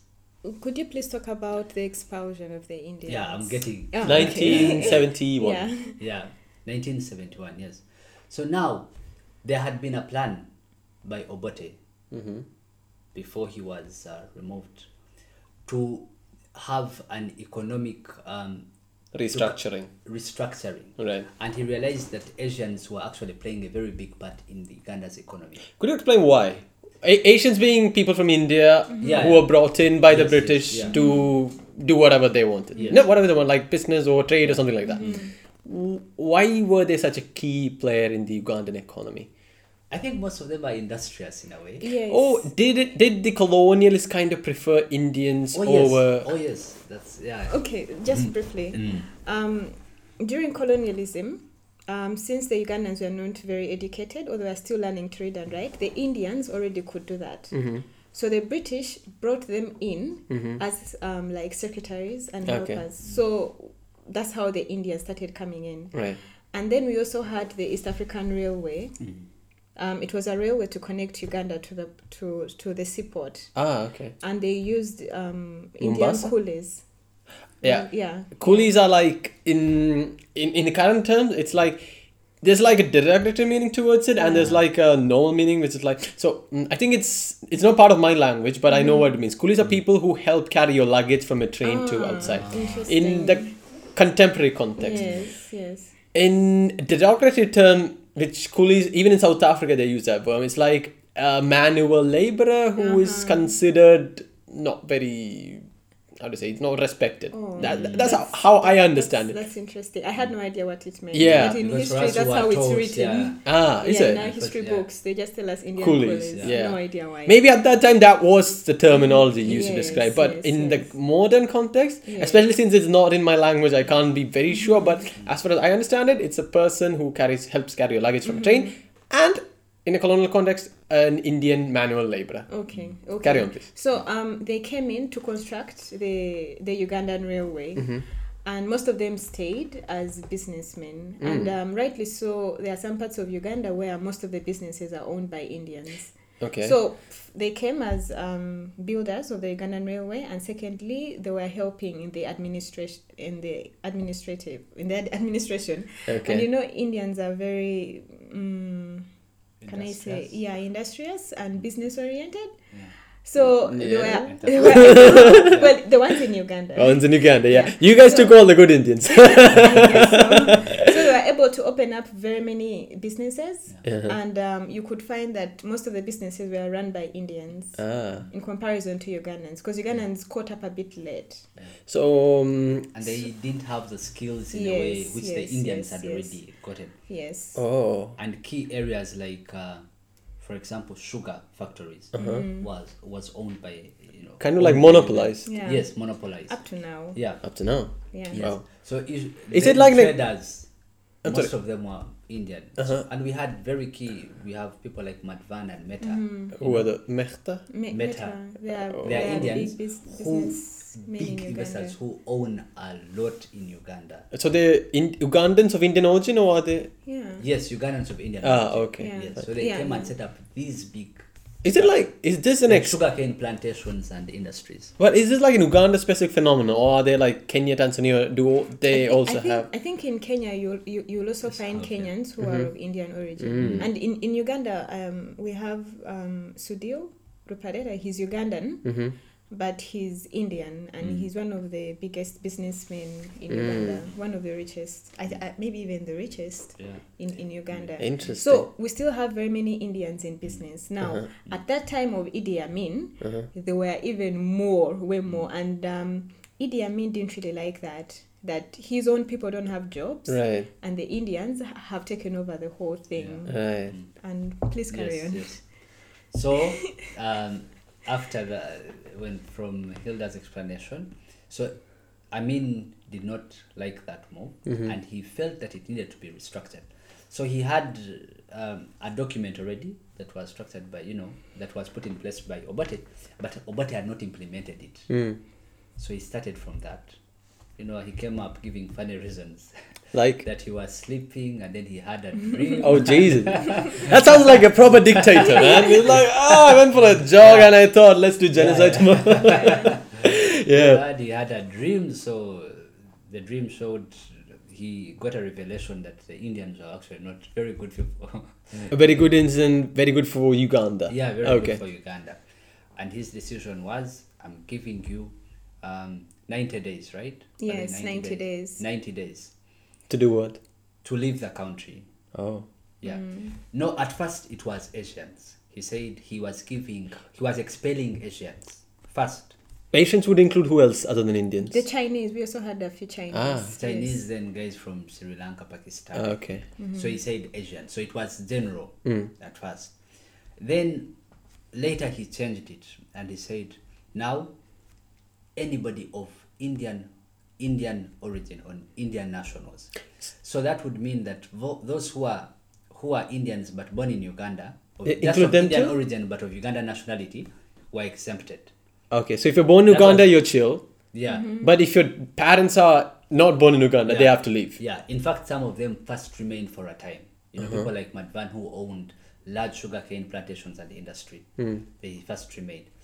Then later, it was sort of in periods. So it's like, no, anybody Indian or Asian, you're expelled. Anyone who loves curry, that's what And on top of that, they were given specific, you had to leave your belongings behind. Your So They were property. restricted on the number of kilograms they would go out. Jesus. So the government is like basically collecting their industries and kind of, is Exactly. it nationalizing it, or are they distributing it to native Ugandans? That's interesting. Yeah. Okay. They distributed these things to the natives. Yes. Now, unknown to him, some of them were industries which needed skilled manpower. Right. So if you wanted to really do away with the Asians, you had first skill your people so that they're able to take over. Right. He didn't do all that. Okay. He just expelled them. So he finds, somebody who has been doing farming like Brian and says, you're the one managing this farm. Sorry, this industry. It's like so giving what a, used to be an industry turns into a poultry farm, So Oh. it became like big, massive economic decline for the country. Yes. it's like stopping your economy and saying, it's like kind of like the Chinese Great Revolution. Tomorrow we are going to start Yeah. growing plants in our backyard. Yeah, But- it, it wasn't well planned and well structured. Bad as it was, but it was even implemented in a very awkward way. And- so it became an economic disaster. for Was the it country. populist? Did the people actually support this movement? Yeah, the natives did. The natives did because some of them claimed that they had been mistreated by the Indians because Indians never, gave them good positions in their companies and sort of mistreated them. So they didn't like that. Right. And on top of that, I mean, you're there and you're given free property. Yeah, that's Most of them- who can say no to that? Yeah. Most of them were happy about that. Yeah. So they sort of celebrated it. They celebrated that move.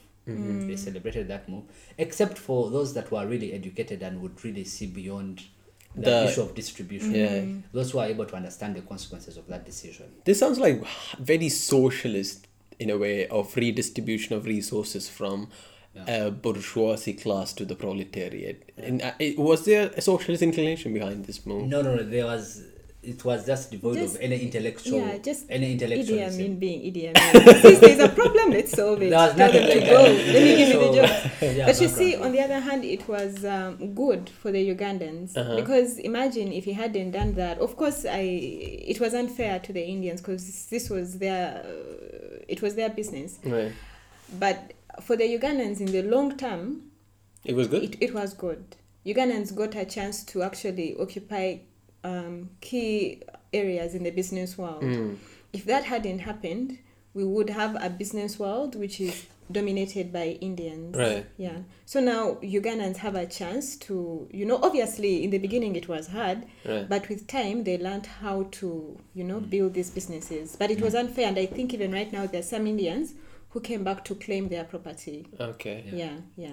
So Idi Amin might have been a terrible person, but in more ways than one, he was a nationalist. Right. He would think about the country. Right. So he would do things to try to put Uganda on the map. Well, of course, there are so many negative things, but there are still a lot of positive stuff. It still reminded us like that. Is he considered a nuanced character who did positive for Uganda too? Yes. Interesting. Yes. So, yeah. Yeah, it's I think his story is really mixed. Yeah, you have very terrible things that he did, and many people speak against them. And in fact, when you learn about him, you don't look at him as a hero in a way. In our schools, you look at him as somebody who made a lot of errors. But again, you have the other side. You have things that he did, which most presidents had not done before. Or For example, Even up to now. Yeah. Can't do. what's the most positive thing that he did for Uganda in the long run? he built, for example, Ugandan missions abroad, What is that? embassies. Embassy. Embassies. In like in New York. Yeah. In central areas, close to, I'm told, to the UN headquarters. Okay. Yeah. And that's a place where even big countries cannot afford, cannot have Yeah. an embassy, but he did that. So he was in a way very patriotic, only that he was not, he didn't really have good schooling, Right. so he didn't know exactly what to do, and he was also not wise enough to listen to people who knew what it. to do. Yeah. In fact, he considered them enemies. So people who are sort of intellectual. Yeah. So if Hilda went there, I'm sure she would not have a place. She would have, Try to would get rid of you Oh. because he thought opposition came from intellectuals. So he was against the intellectuals. That's such a common trait in dictatorial regimes Yes, where yes, the yes. intellectuals are persecuted Yeah. first. So he did some good things, but he also messed up a big deal. For me, it's surprising that he's considered nuanced because the international community just considers him, as far as I know, I might be wrong, considers him to be like a very kind of madmanish dictator sort of figure. You're right. Yeah, he did a lot of yes. things against, international accepted norms. Right. For example, the whole issue of the hostages. Yeah. He Could opened you up- just give an intro on that? What happened? Yeah. So I think tip was it? Hamas? Not Hamas. No. The one of Yasser Arafat. What's that group? I, The Palestinian Liberation PLF. PLA, Palestinian Liberation Army? Liberation Front. Front. I thought. Okay. Okay. But that group that organizes the Palestinians against Israeli, what they consider as Israeli domination or settlement. They took Israeli PLA, right? Yeah, I think Yeah. it's PLA, Palestinian Liberation Army. Yeah. So they took up Israeli hostages, Uh-huh. a plane that was coming from UK, I believe. probably, I don't know where it was coming from, but I know that most of the people in the plane were Israelites. Okay. So when they called him and asked him whether they could have a safe landing place in Entebbe, he was more than happy to come there. You're like, entire world media is gonna come, so you guys yes. So it's chill. like, and then he had bad relations with Israel. Yeah, he didn't like, and he was a Muslim. Oh, okay. So in a way, I think he associated himself with the Palestinian movement. Yeah, and he was also opposed to the to Israel. Okay. Yeah, funny because at first they were actually friends. Hmm. Yeah, but so he gave them safe landing area. So when the hostages came, when the hostages were brought, they were immediately taken to gazetted areas, prisons. Right. But the plane landed well, and it went all over, all over the world. International Yeah. media captured that. I think that put Uganda on the map, like. Yeah, but for the wrong reason. Oh, for the wrong reasons, yeah. Yeah. So that happened, and people started pleading, saying no, release the hostages, and started, putting up condition. He was sort of agreeing with the terrorists. Now they are branded as terrorists. Okay. The hijackers. So what happened is, I think Israel started organizing. Commander forces. Yes. Started organizing to come back and rescue the hostages. Yeah. So they planned their coming, and they were able to come to the. I mean, there is a very good story about how they organized and how they came and took their hostages without Amin knowing about it. Right. So they planned their trip from. I think they did a lot of rehearsals on that. They did a lot of rehearsals, like in terms of training, Right. to see how they could rescue their hostages in a very limited time. I don't know whether 90 minutes or something. Very limited time Okay. to come up with an effective, rescue plan. Okay. So yes, so they come very well, and they had constructed the airport, so they knew all the tunnels. Wow. Yeah, so they had like the map of like- Uganda at their fingertips. Muscle memory now. Yes. So what they did, they come, they land in Kenya because their plane couldn't land in Entebbe. So they land in Kenya. From Kenya, they organize and come by water. Through Lake Victoria. And after that, they also made sure that their plane landed without being detected by the radars. Wow. Yes. So once they reached the airport, they were able, they had already disguised themselves. They knew the cars that the president used and used the same cars so that they would not be detected. Wow. Yeah, that's, that whole security detail was actually very interesting. Okay. And the person who led the operation is a brother to the current prime minister. Yeah, Yeah. Netanyahu. He Netanyahu, died yes. actually. Yes. That's how Netanyahu became such a populist figure in Yes. right-wing Israeli politics. Exactly. So Netanyahu led that operation. I think at that time he was a lieutenant colonel in the okay. army. So he led that operation. They were able to get all the hostages, with an exception of one old Woman. lady who was in the hospital, and they couldn't tell, but they were able to pick all of them. They killed, I'm told, the hijackers, killed them. All this was unnoticed. Wow. Yeah. That's a movie right there. There probably is a Yeah, movie. There is a movie. There is a movie. Yeah. Which There's a one? movie. It's What is it? something at Entebbe. Yes, I've forgotten the title. But there's a movie. Oh Yeah. shit! I should Yeah. watch that. So what happens is that after, when they were able to rescue all the hostages, they reached the airport, and they realized that one lady was missing, and I think somehow some soldiers were able to detect that we've actually been invaded, What has been embedded? that they have been invaded. Invaded. Okay. Yeah. So one soldier, I think, tried to fight to shoot back, and that's how they killed Netanyahu. Netanyahu. Yeah. Uh-huh. But he didn't die immediately on spot. He was shot at, and the person who shot him was killed. Then they got him, put him in the plane, and then he died on the way To Kenya. to back to Israel. Wow. But they were able to rescue, and Amin was very furious. Damn right, he should be. Yeah, he was very furious. In fact, that attack made him become hostile towards Kenya, because it's like, oh, so Kenya, you people have accepted. Collaborated with You them. collaborated, yes. So I think that made him close borders with Kenya, and The movie's name is 7 Days in Entebbe, Yeah. Yeah. Yeah. So 2018.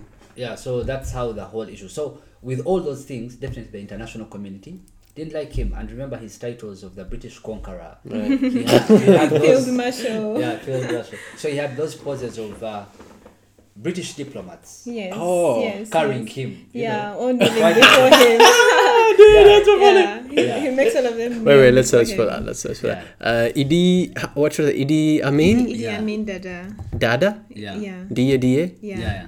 Oh, and what else? British carrying him? What's that? What should I search for that photo? Let's say with British diplomats, maybe you will see. Yeah. You see So you something. have that pose where he's being carried by Yeah. white. Or he's made all of them No, kneel he before him. was. He was. This was like. This one? Yes. Yeah. So, what the. There's this and then there's this. Dude, so. Why are they kneeling before him? Because he has So a here- statue. No, Yeah. first question. Why are there British diplomats in Uganda? And why. I don't understand No, the this context. was. I mean, remember there were diplomatic relations between Uganda and Britain. Uh-huh.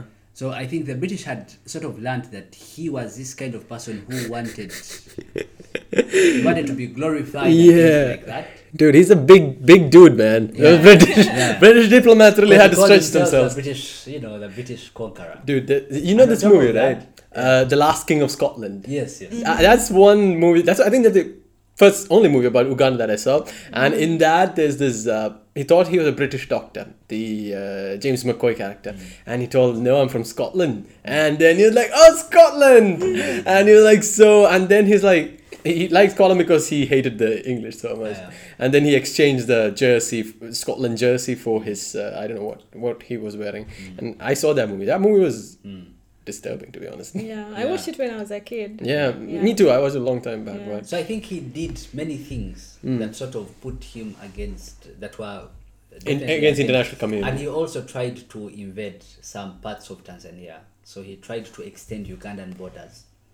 For the nationalist, because of his nationalism. Yes. And that was a very wrong move because, so he had, the negative press that he received. I think that's where the cannibalism claims also come from. The what? The Cannibalism. cannibalism. Yeah, but the cannibalism thing I think is really I also exaggerated. don't Yeah, think exaggerated, it was- yeah. It was exaggerated. But what is right is that he actually made many people were killed.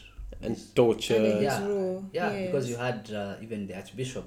Yeah, John yeah, and yeah. Lulu. I was just looking him up today. Yes. The Archbishop was. What happened to him? He spoke against the president and he spoke against the kidnappings and the killings, and then the president ordered his murder. His murder? Yeah. A murder. Oh, Yeah, okay. he killed him. They say he The died in a explanation is car that crash. He actually killed him. Yes, he yes, didn't even yes. order him. Yeah, but the Because story he- was that he died in a car crash. That was the state. Yeah, Was, but then- a state Oh. story. But Yeah. there are rumors that he actually Oh Yeah. shit! Shoot him in Yeah. his. Called him and, in the In his mouth? Yeah, and then his body was killed immediately. Sorry, was Disposed. buried About it. immediately because they didn't want a lot of probing. God damn. But yeah, it was the Archbishop Jonan Luwumu. No. He's now even we have a national day to remember him. Really? Yes, Oh. Yeah. it happened recently. I Yeah. think. Oh. Was it a month ago? Yes. Recently. Very, very interesting. So it became a public holiday now. Yes, Oh. yes, Jonan yes, Luwum Day. Yes. Well, So most of the things that he did were definitely. Not very pleasant. Yeah. And how was he? Like, how did he lose power? How he lost power is his mistake to attack Tanzania became, one of the worst mistakes that he could have ever done, because remember the exiles I told you about, the Ugandans who went into exile in Tanzania with Obote. Yeah. So they were able to regroup and organize. Now this time, because he had invaded Tanzania, Tanzania was more than willing To support the rebels in. exactly support them directly, train them, and also give them equipment. So so it was now like the state against. Wow. Yeah. So they were able to facilitate them, and in 1979, it was definitely overthrown. Yeah. Wow. And he Yeah. died, I think, in the 2000s in Yeah. exile. In exile in Was it? UAE. Yes, yes. So he was yes. never, Over like- liver complications, I believe. Yeah, he died a natural death. So he, Yeah. he was never persecuted. He was never trialed in. Surprisingly not. No. Yeah. And how does people of Uganda feel about that? That he was never persecuted for the things that he did while he was Yeah, in power. I mean, people tried, but remember, he had received immunity, I think, when he went abroad, when he was in UAE. Of course, it would be hard to get him to come and answer for his crimes. Right. But people who served under him, people who executed his orders, were tried. Really. Because, like, some of his generals were actually taken to court and arrested. Yeah, so most of these people were prosecuted, except him. Yes. And his children have fond memories of their father. Yeah, they speak well of him. Yes. He was a different man at all. I told you he was a daddy, you know? So He was a Oh good father. God. in front of the state, he was this dictator. There are so Yeah. many interesting videos of him on the internet. Recently, I saw one whereby he was swimming with a bunch of kids, Yeah. and then there's one in particular who was almost winning him, and then Yeah. he went to his side and pushed him back. Pushed and he him won. back? You know, there's that movie Aladdin. That dictator. So they sort of borrowed that from. Oh Idi Amin really? slightly. Jesus Christ, dude! Aladdin, the dictator, might have been the most, how do you say, accurate historical recreational movie ever, because he took so much things from so many different Yeah. dictators, and Yeah. it's so funny. Yeah, but after him now, after him being overthrown, then you had some bit of instability also. Because when Obote came back, he was also unpopular in a way. So you had president serving for one term, so not one term, like 1 month, 1 month. others a few months, until we had Obote come. They organized the elections in 1980. He won them. Some section opposed the outcomes of the elections, including the incumbent now, which is President Museveni. So he decides to wage war against government. War as in like a civil war. Yeah, we called it an armed. It was like an armed Yeah. movement. Ah, Yeah. okay. I And remember what we're talking about Tanzania, where different leaders were being trained. So he was also a beneficiary of that training. so he was kind of socialist. Yeah, he was. Okay. So he goes and 5 years in the jungles, The bush, fighting he against. says. Ah, the bush. The bush war. Yeah. The African bush. Yeah. So he's able to come, captures government, and he's been leader since then. And he is democratically elected every time, or how does it work? It seems He- so. Yeah, he. No, it's kind of strange when someone It seems that he's democratically elected. Yeah. But he's been here for such a long time, right? That's Yeah, that's he's the been only there. thing. I get a little Yeah. bit skeptical From when one person's been 1986. there. 1986. Whoa, that's like From Sir Alex 1986. Ferguson became Manchester United manager in 1986. Yeah. So from 1986, well, he's organized different elections. Of course, some dispute the outcomes, so the way the elections are organized. Like you guys But had he has one. been in, yeah. You guys recently had one, right? Yeah, Yes, recently yes, had January. January. Can you guys vote from here? Can No, we no, what? no, no. Vote. No, or you had to go can't. back. No, Yeah, no, you no, have no, to no. go We back. have to go back. Me too. That's Yeah. the scene. Yeah. And there was this character called Bobby Wine. Yes. Yes. That's like, I don't know, man. That's kind of like not a politician name, isn't it? Because he an was a artist. musician. Yeah, that's what I'm saying. But So- right now, he now uses Chagulanyi, but since his stage name is Bobby Bobby, Wine, and yeah. it's much more easier for people to remember. Yeah, that's I agree with that. Yeah. Chagulani, Bobby Wine, I take Bobby Wine every day. Yeah. Yes, yes. Imagine he becomes the president. It's in the United Nations. The president of Uganda, Bobby Wine. Nice. Who is this one? That would be like, people will be like, It's a okay. brand name, yeah. Yeah. Yeah. Yeah. Oh, so why is this election is also contested by Bobby Wine and was. claimed that it was not fair. Yeah. Free and fair. What do you guys think about that? Interesting, but what I think about that, I think in all Africa, to give just a general overview, it has been very hard in African countries to finish an election and people confirm that it was free and fair. Why? Especially if the leader has been in power for a long time, because they believe that he has sort of influenced different institutions, and these institutions cannot work independent of him. Right. So in that way, the incumbent has an upper hand always in winning an election. Right. and that is not different when it comes to the Ugandan case. Right. Yeah. But you have reports from independent observers who come up and say, well, it was a free and fair election, but the participants in the election come up and dispute it. So it's like two-way. I think that it's very, very possible. I don't know. I'm not in the position to tell because I wasn't an overseer of the election. Right. But it's very possible that the current president genuinely won the eletion. That is also possible. It's very possible. It's also possible that he didn't. Maybe there was, some foreplay. But we must acknowledge that Bobi Wine did have an impact. Impact Yeah. in terms of In terms of support base. Yes. He So enjoyed- I think amongst all the people who have stood against the president, he got the highest percentage. in 20-30 years. Yes. That's quite impressive. So it's possible that he lost genuinely. But since he seemed to have, if you're together a group of, let's say 1,000 people and a group of 950, can you tell that this is a bigger group if you're just looking at them? Right. So I guess he might have miscalculated his crowds. And since he was also a musician, Right. some of the people who came to his rallies were more interested in seeing the musician. They've never seen him before, Right.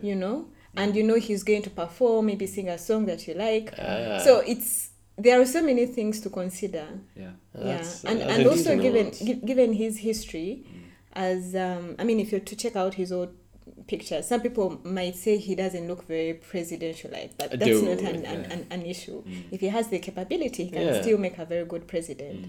But the thing is, most of his crowds might have come as a result of interest in the musician, interesting. other I than didn't think about him that. being a president. Yeah. And he has had a lot of international support. Yeah.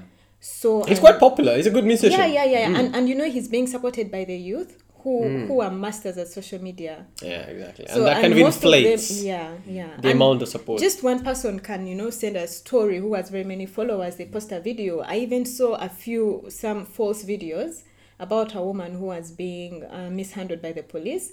And the caption was that she was the wife of Bobi Wine. Okay. And the person who posted this was actually a Ugandan. And me being a Ugandan, I know who the wife is. Okay. Yeah, and everybody on the international scene believed it and said, oh my God, they are battering the wife. And clearly it was somebody completely different. But still, the woman was being battered. So the thing is, the youth know how to play along with social media, and the international scene will believe it without question. Okay. But I think that he had, his intentions were very good and pure. Bobi Wine. He got the international attention. But I think he might have lost the election, genuinely. Yeah. Interesting. Yeah. Because I think I agree with her, observation that indeed chances are high that he actually lost the election genuinely, right? Because of many things. One, he's a new player. Yes, he was able to gain a lot of support, but he has not been in the field for a long time. Right. So we cannot say that he in comparison to the incumbent, that he's known in all parts of the country. That is one. Yeah. That's also an interesting point. Yeah, so that sort of puts him away. The other thing was you had the issue of COVID that came up, and it restricted a lot of public gatherings, and even in the campaigns they were not allowed to meet big gatherings. So that definitely didn't play in his interest, since he was a new contender and he needed to reach out and get to know people and people get to know him. True. And that serves the interest of the person who is already known. Already and that was the incumbent. So chances are high that he genuinely lost. Interesting. Yeah. But no loser can come up and claim that, I really did this. Yeah. Only the Americans do that. and maybe the other thing, in terms of social media and all that, it was also, widely believed that he had a lot of foreign support.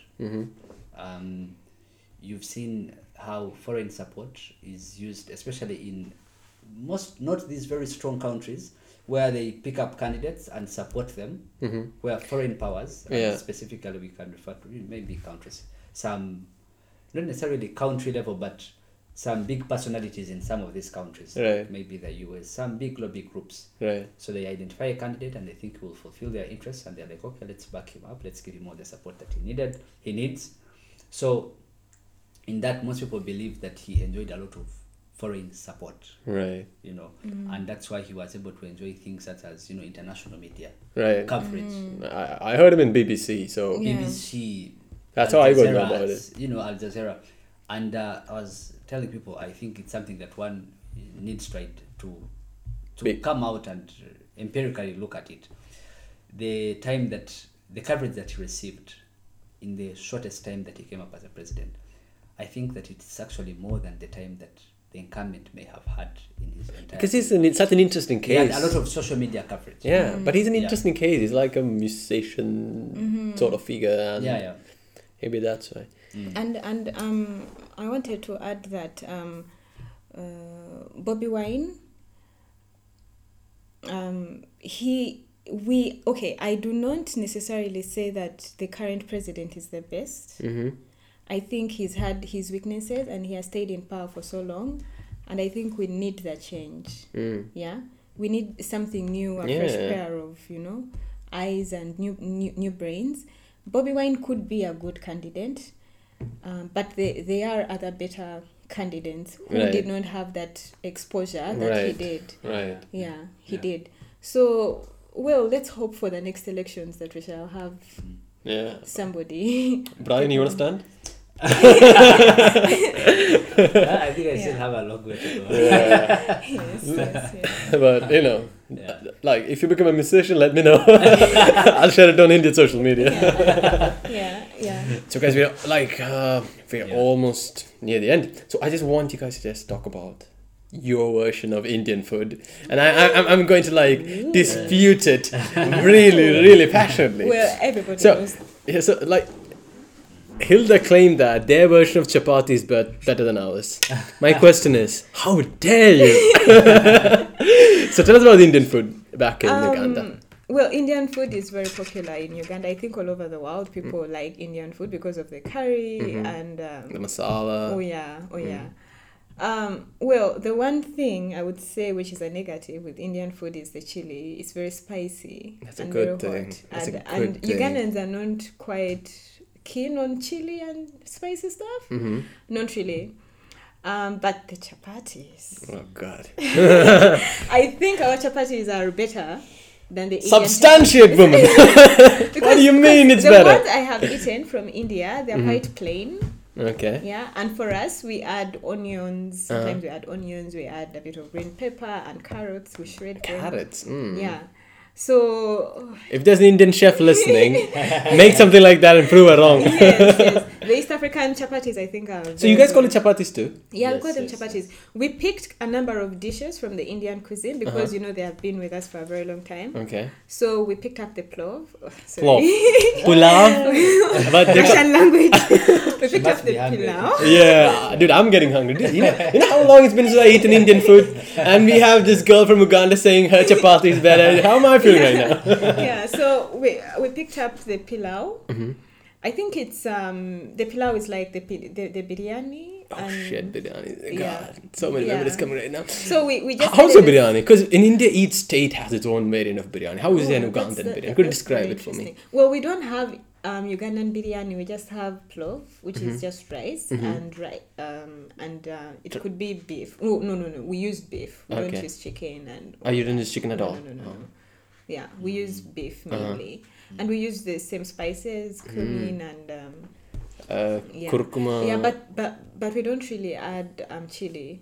We don't add chili at all. Okay. Yeah, and it's very popular if you're to have a Ugandan function. Definitely, you must have matoke. Matoke is bananas, bananas, rice, and guests always want a bit of pilau on their plate and chapati. Oh God, Jesus. We have somebody here who loves chapati so much. I do. The way to his heart is through chapati. Ladies, note that down, please. Yes. That's true. So yeah, just to add, anyway, slightly before I get to that, I think when we talk about Uganda, you should understand there are some key, Uganda is one of the key tourist destinations. Oh yes. Yeah, it was called the Pearl of Africa by one. The what? Pearl of Africa. Pearl. Yeah. Ah, okay. The Pearl of Africa by I think Winston Churchill, Yes, former British yes, Prime Minister. yes, yes. Okay. After coming to Uganda, I think he realized that he was in a very unique place, and Mm-hmm. so the place looked really nice. Right. So some of the key tourist destinations, we have parks, Safaris, you mean? Yes, safaris. Oh, beautiful. and when it comes, I think we have unique, We have unique species. yes, of And birds. and birds, yeah. Yeah. Bats? And butterflies and Bats, like... No, birds. Birds, okay, Yeah. sorry. Yeah. I think we have the highest population of different species of yeah, birds in the world. yeah, Wow. yeah. Yeah. And then chimpanzees, yeah? Yeah, you got chimps? the mountain gorillas. Mountain- Like the big... Yeah, Yeah. Like big the ones. silverback gorilla? Yeah, yeah, yeah, Ooh. yeah, yeah, yeah, yeah. In Uganda, sometimes And they you have- migrate to Rwanda, yeah, but and- they're ours. They're ours. They have a passport. Yeah. Soon to be East African Federation passport. So when they go to Rwanda and Congo, they've gone on holiday. They're going on holiday. Yeah, Okay. and then you have these, mountains like Mountain Rwenzori. Yeah. So you have Is there snow there? Yeah. yes, at the For real? So there's an African country with snow in it? Yeah. Yes. Jesus. But Kilimanjaro also has snow, right? Yeah. Kilimanjaro. Yeah, yes, it does yes, too. yes, yes. And I think those are some of the key tourist destinations, plus cultural heritages, cultural heritage places like the royal tombs, Yeah. What where is the that? kings are buried. Yeah. Ah. Yes.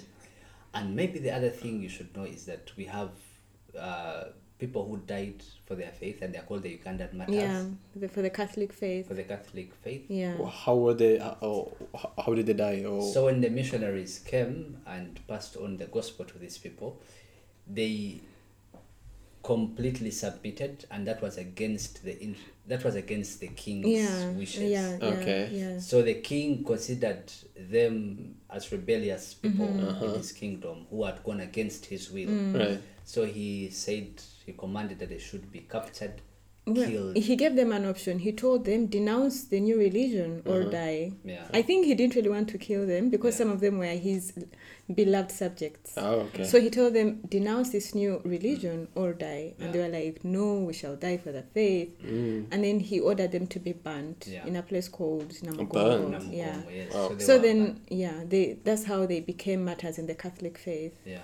Yes. Catholics, like, Yes, in the world? internationally. Ah. In fact, we have met people from some countries that have Ugandan names as their Christian names. What's an But Ugandan name? For us, it's a traditional name. For But example. for them, it's their Christian name, like Chizito. Chizito was the youngest. martyr. Chisilto? Chizito. Chisito. Yeah, but then most of them pronounce it as Kizito. Ah, But in that- our, Kizito. There's a footballer called Kizito. yeah, Yeah. yeah, yeah. So they you died had- for the faith. yeah, so you have those key, and most people who come to Uganda want to go to those places. Yeah. Plus the River Nile, as we had Yeah. earlier on Yeah. mentioned. We have people coming in on 3rd June, the day for the Uganda Martyrs, from all over the world for pilgrimages, and they say that they get what they pray for. Yeah. Yeah, Should I come? definitely. I need to You come. should consider, coming to Uganda, you have diversification of different cultures. Now back to Indian food. Oh, yes. Yeah, Indian food.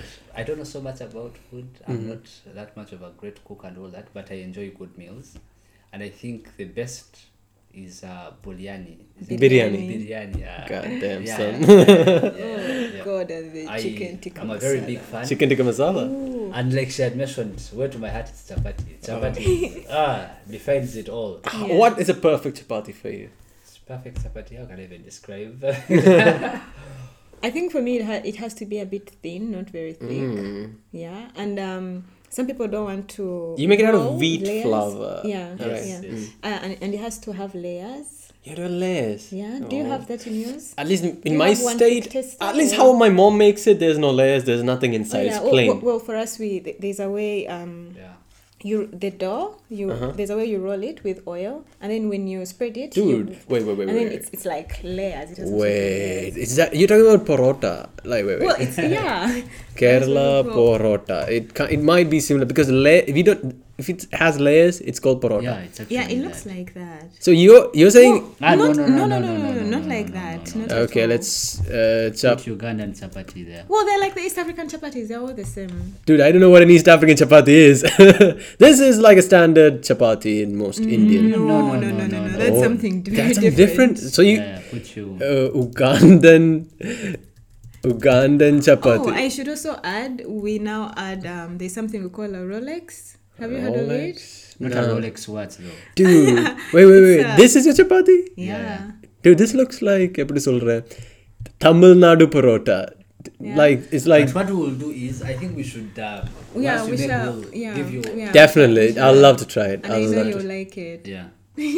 But if I say this is better than my own chapati, you guys have to keep that a secret, okay? Yes, the Rolex. Okay, let's search for that. We get the chapati, and maybe the Indians will feel like, "Ooh, how can you do that to our chapati?" But we get the Rolex, and then we mix it with eggs. Dude, this is kind of good actually. Yeah. Yeah. We call this எப்படி சொல்ற porota roll. There's this movie called It's like a shawarma. It's like a shawarma, yeah, but with you eggs. put eggs in it and make it a roll. Yeah, and then also it's popular. Yeah. Something else called chikomando. They eat Chicken they eat the chapati with beans. beans. Yeah. Ooh, that's quite Yes, healthy and yes. delicious. And Something there are else. different tradition we're talking about Indian, but there are different Ugandan meals. We talked about bananas, but it's like matoke. Let me search that. Bananas, Yeah. but they're like the green bananas. We eat them when they're still green. We don't Matoke. when you see? let them to That's become ripe. And this, Is it sweet or is it? No. not sweet. This is matoke. Yeah. yeah. It If looks you- interesting for me. Yeah. If you let the bananas to get green, they don't taste that Sweet, get yeah. We call it green. pachakaya. We Yeah. also have something like Get that. yellow. Oh, dude, this looks like a curry to be honest. Yeah. We also use curry from we got that from. So you the have Indians. those different traditional Dude. meals. I also wanted to add something about Ugandans. As a people, Ugandans are very open, well, very warm in terms of they Hospitable, welcome, hospitable. They welcome anyone. Okay. Yeah, it's not a very closed society that if you're to come, you have to work very hard into their hearts. No, not at all. It's like You just have to come and smile, be nice, polite. Even before you do that, people are very welcoming. out. Yeah. that's really So good. you find that in Uganda we have refugees because we are the most peaceful. But that aside, you find families easily mix. Yeah. If it's foreigners, you mean? Yeah, with the foreigners, we don't have issues of maybe a foreigner coming in and they don't really feel like they are part of them. People will welcome you with open arms and you become part of the family. Wow. Yeah. Yeah. In fact, like some of the African countries where you had things like discrimination and apartheid, that never happened. in our place. Yeah. So if anybody People comes to integrate Uganda, easily. they might have, as a tourist and you are a foreigner, you might have a few people cheat you, let's say because they charge you slightly higher. Right. But other than that, you don't have to worry about... Anything else? Yeah. Right. Someone finding you on the street and says you're not a national. Yes. Not at all. People will invite you into their homes. People will help you on the street. It's not like here in Europe whereby maybe you fall down or something happens to you and people just ignore you and walk past you. Right. In most cases in Uganda, somebody will say, "Oh my God, look, somebody has fallen. Carry him up."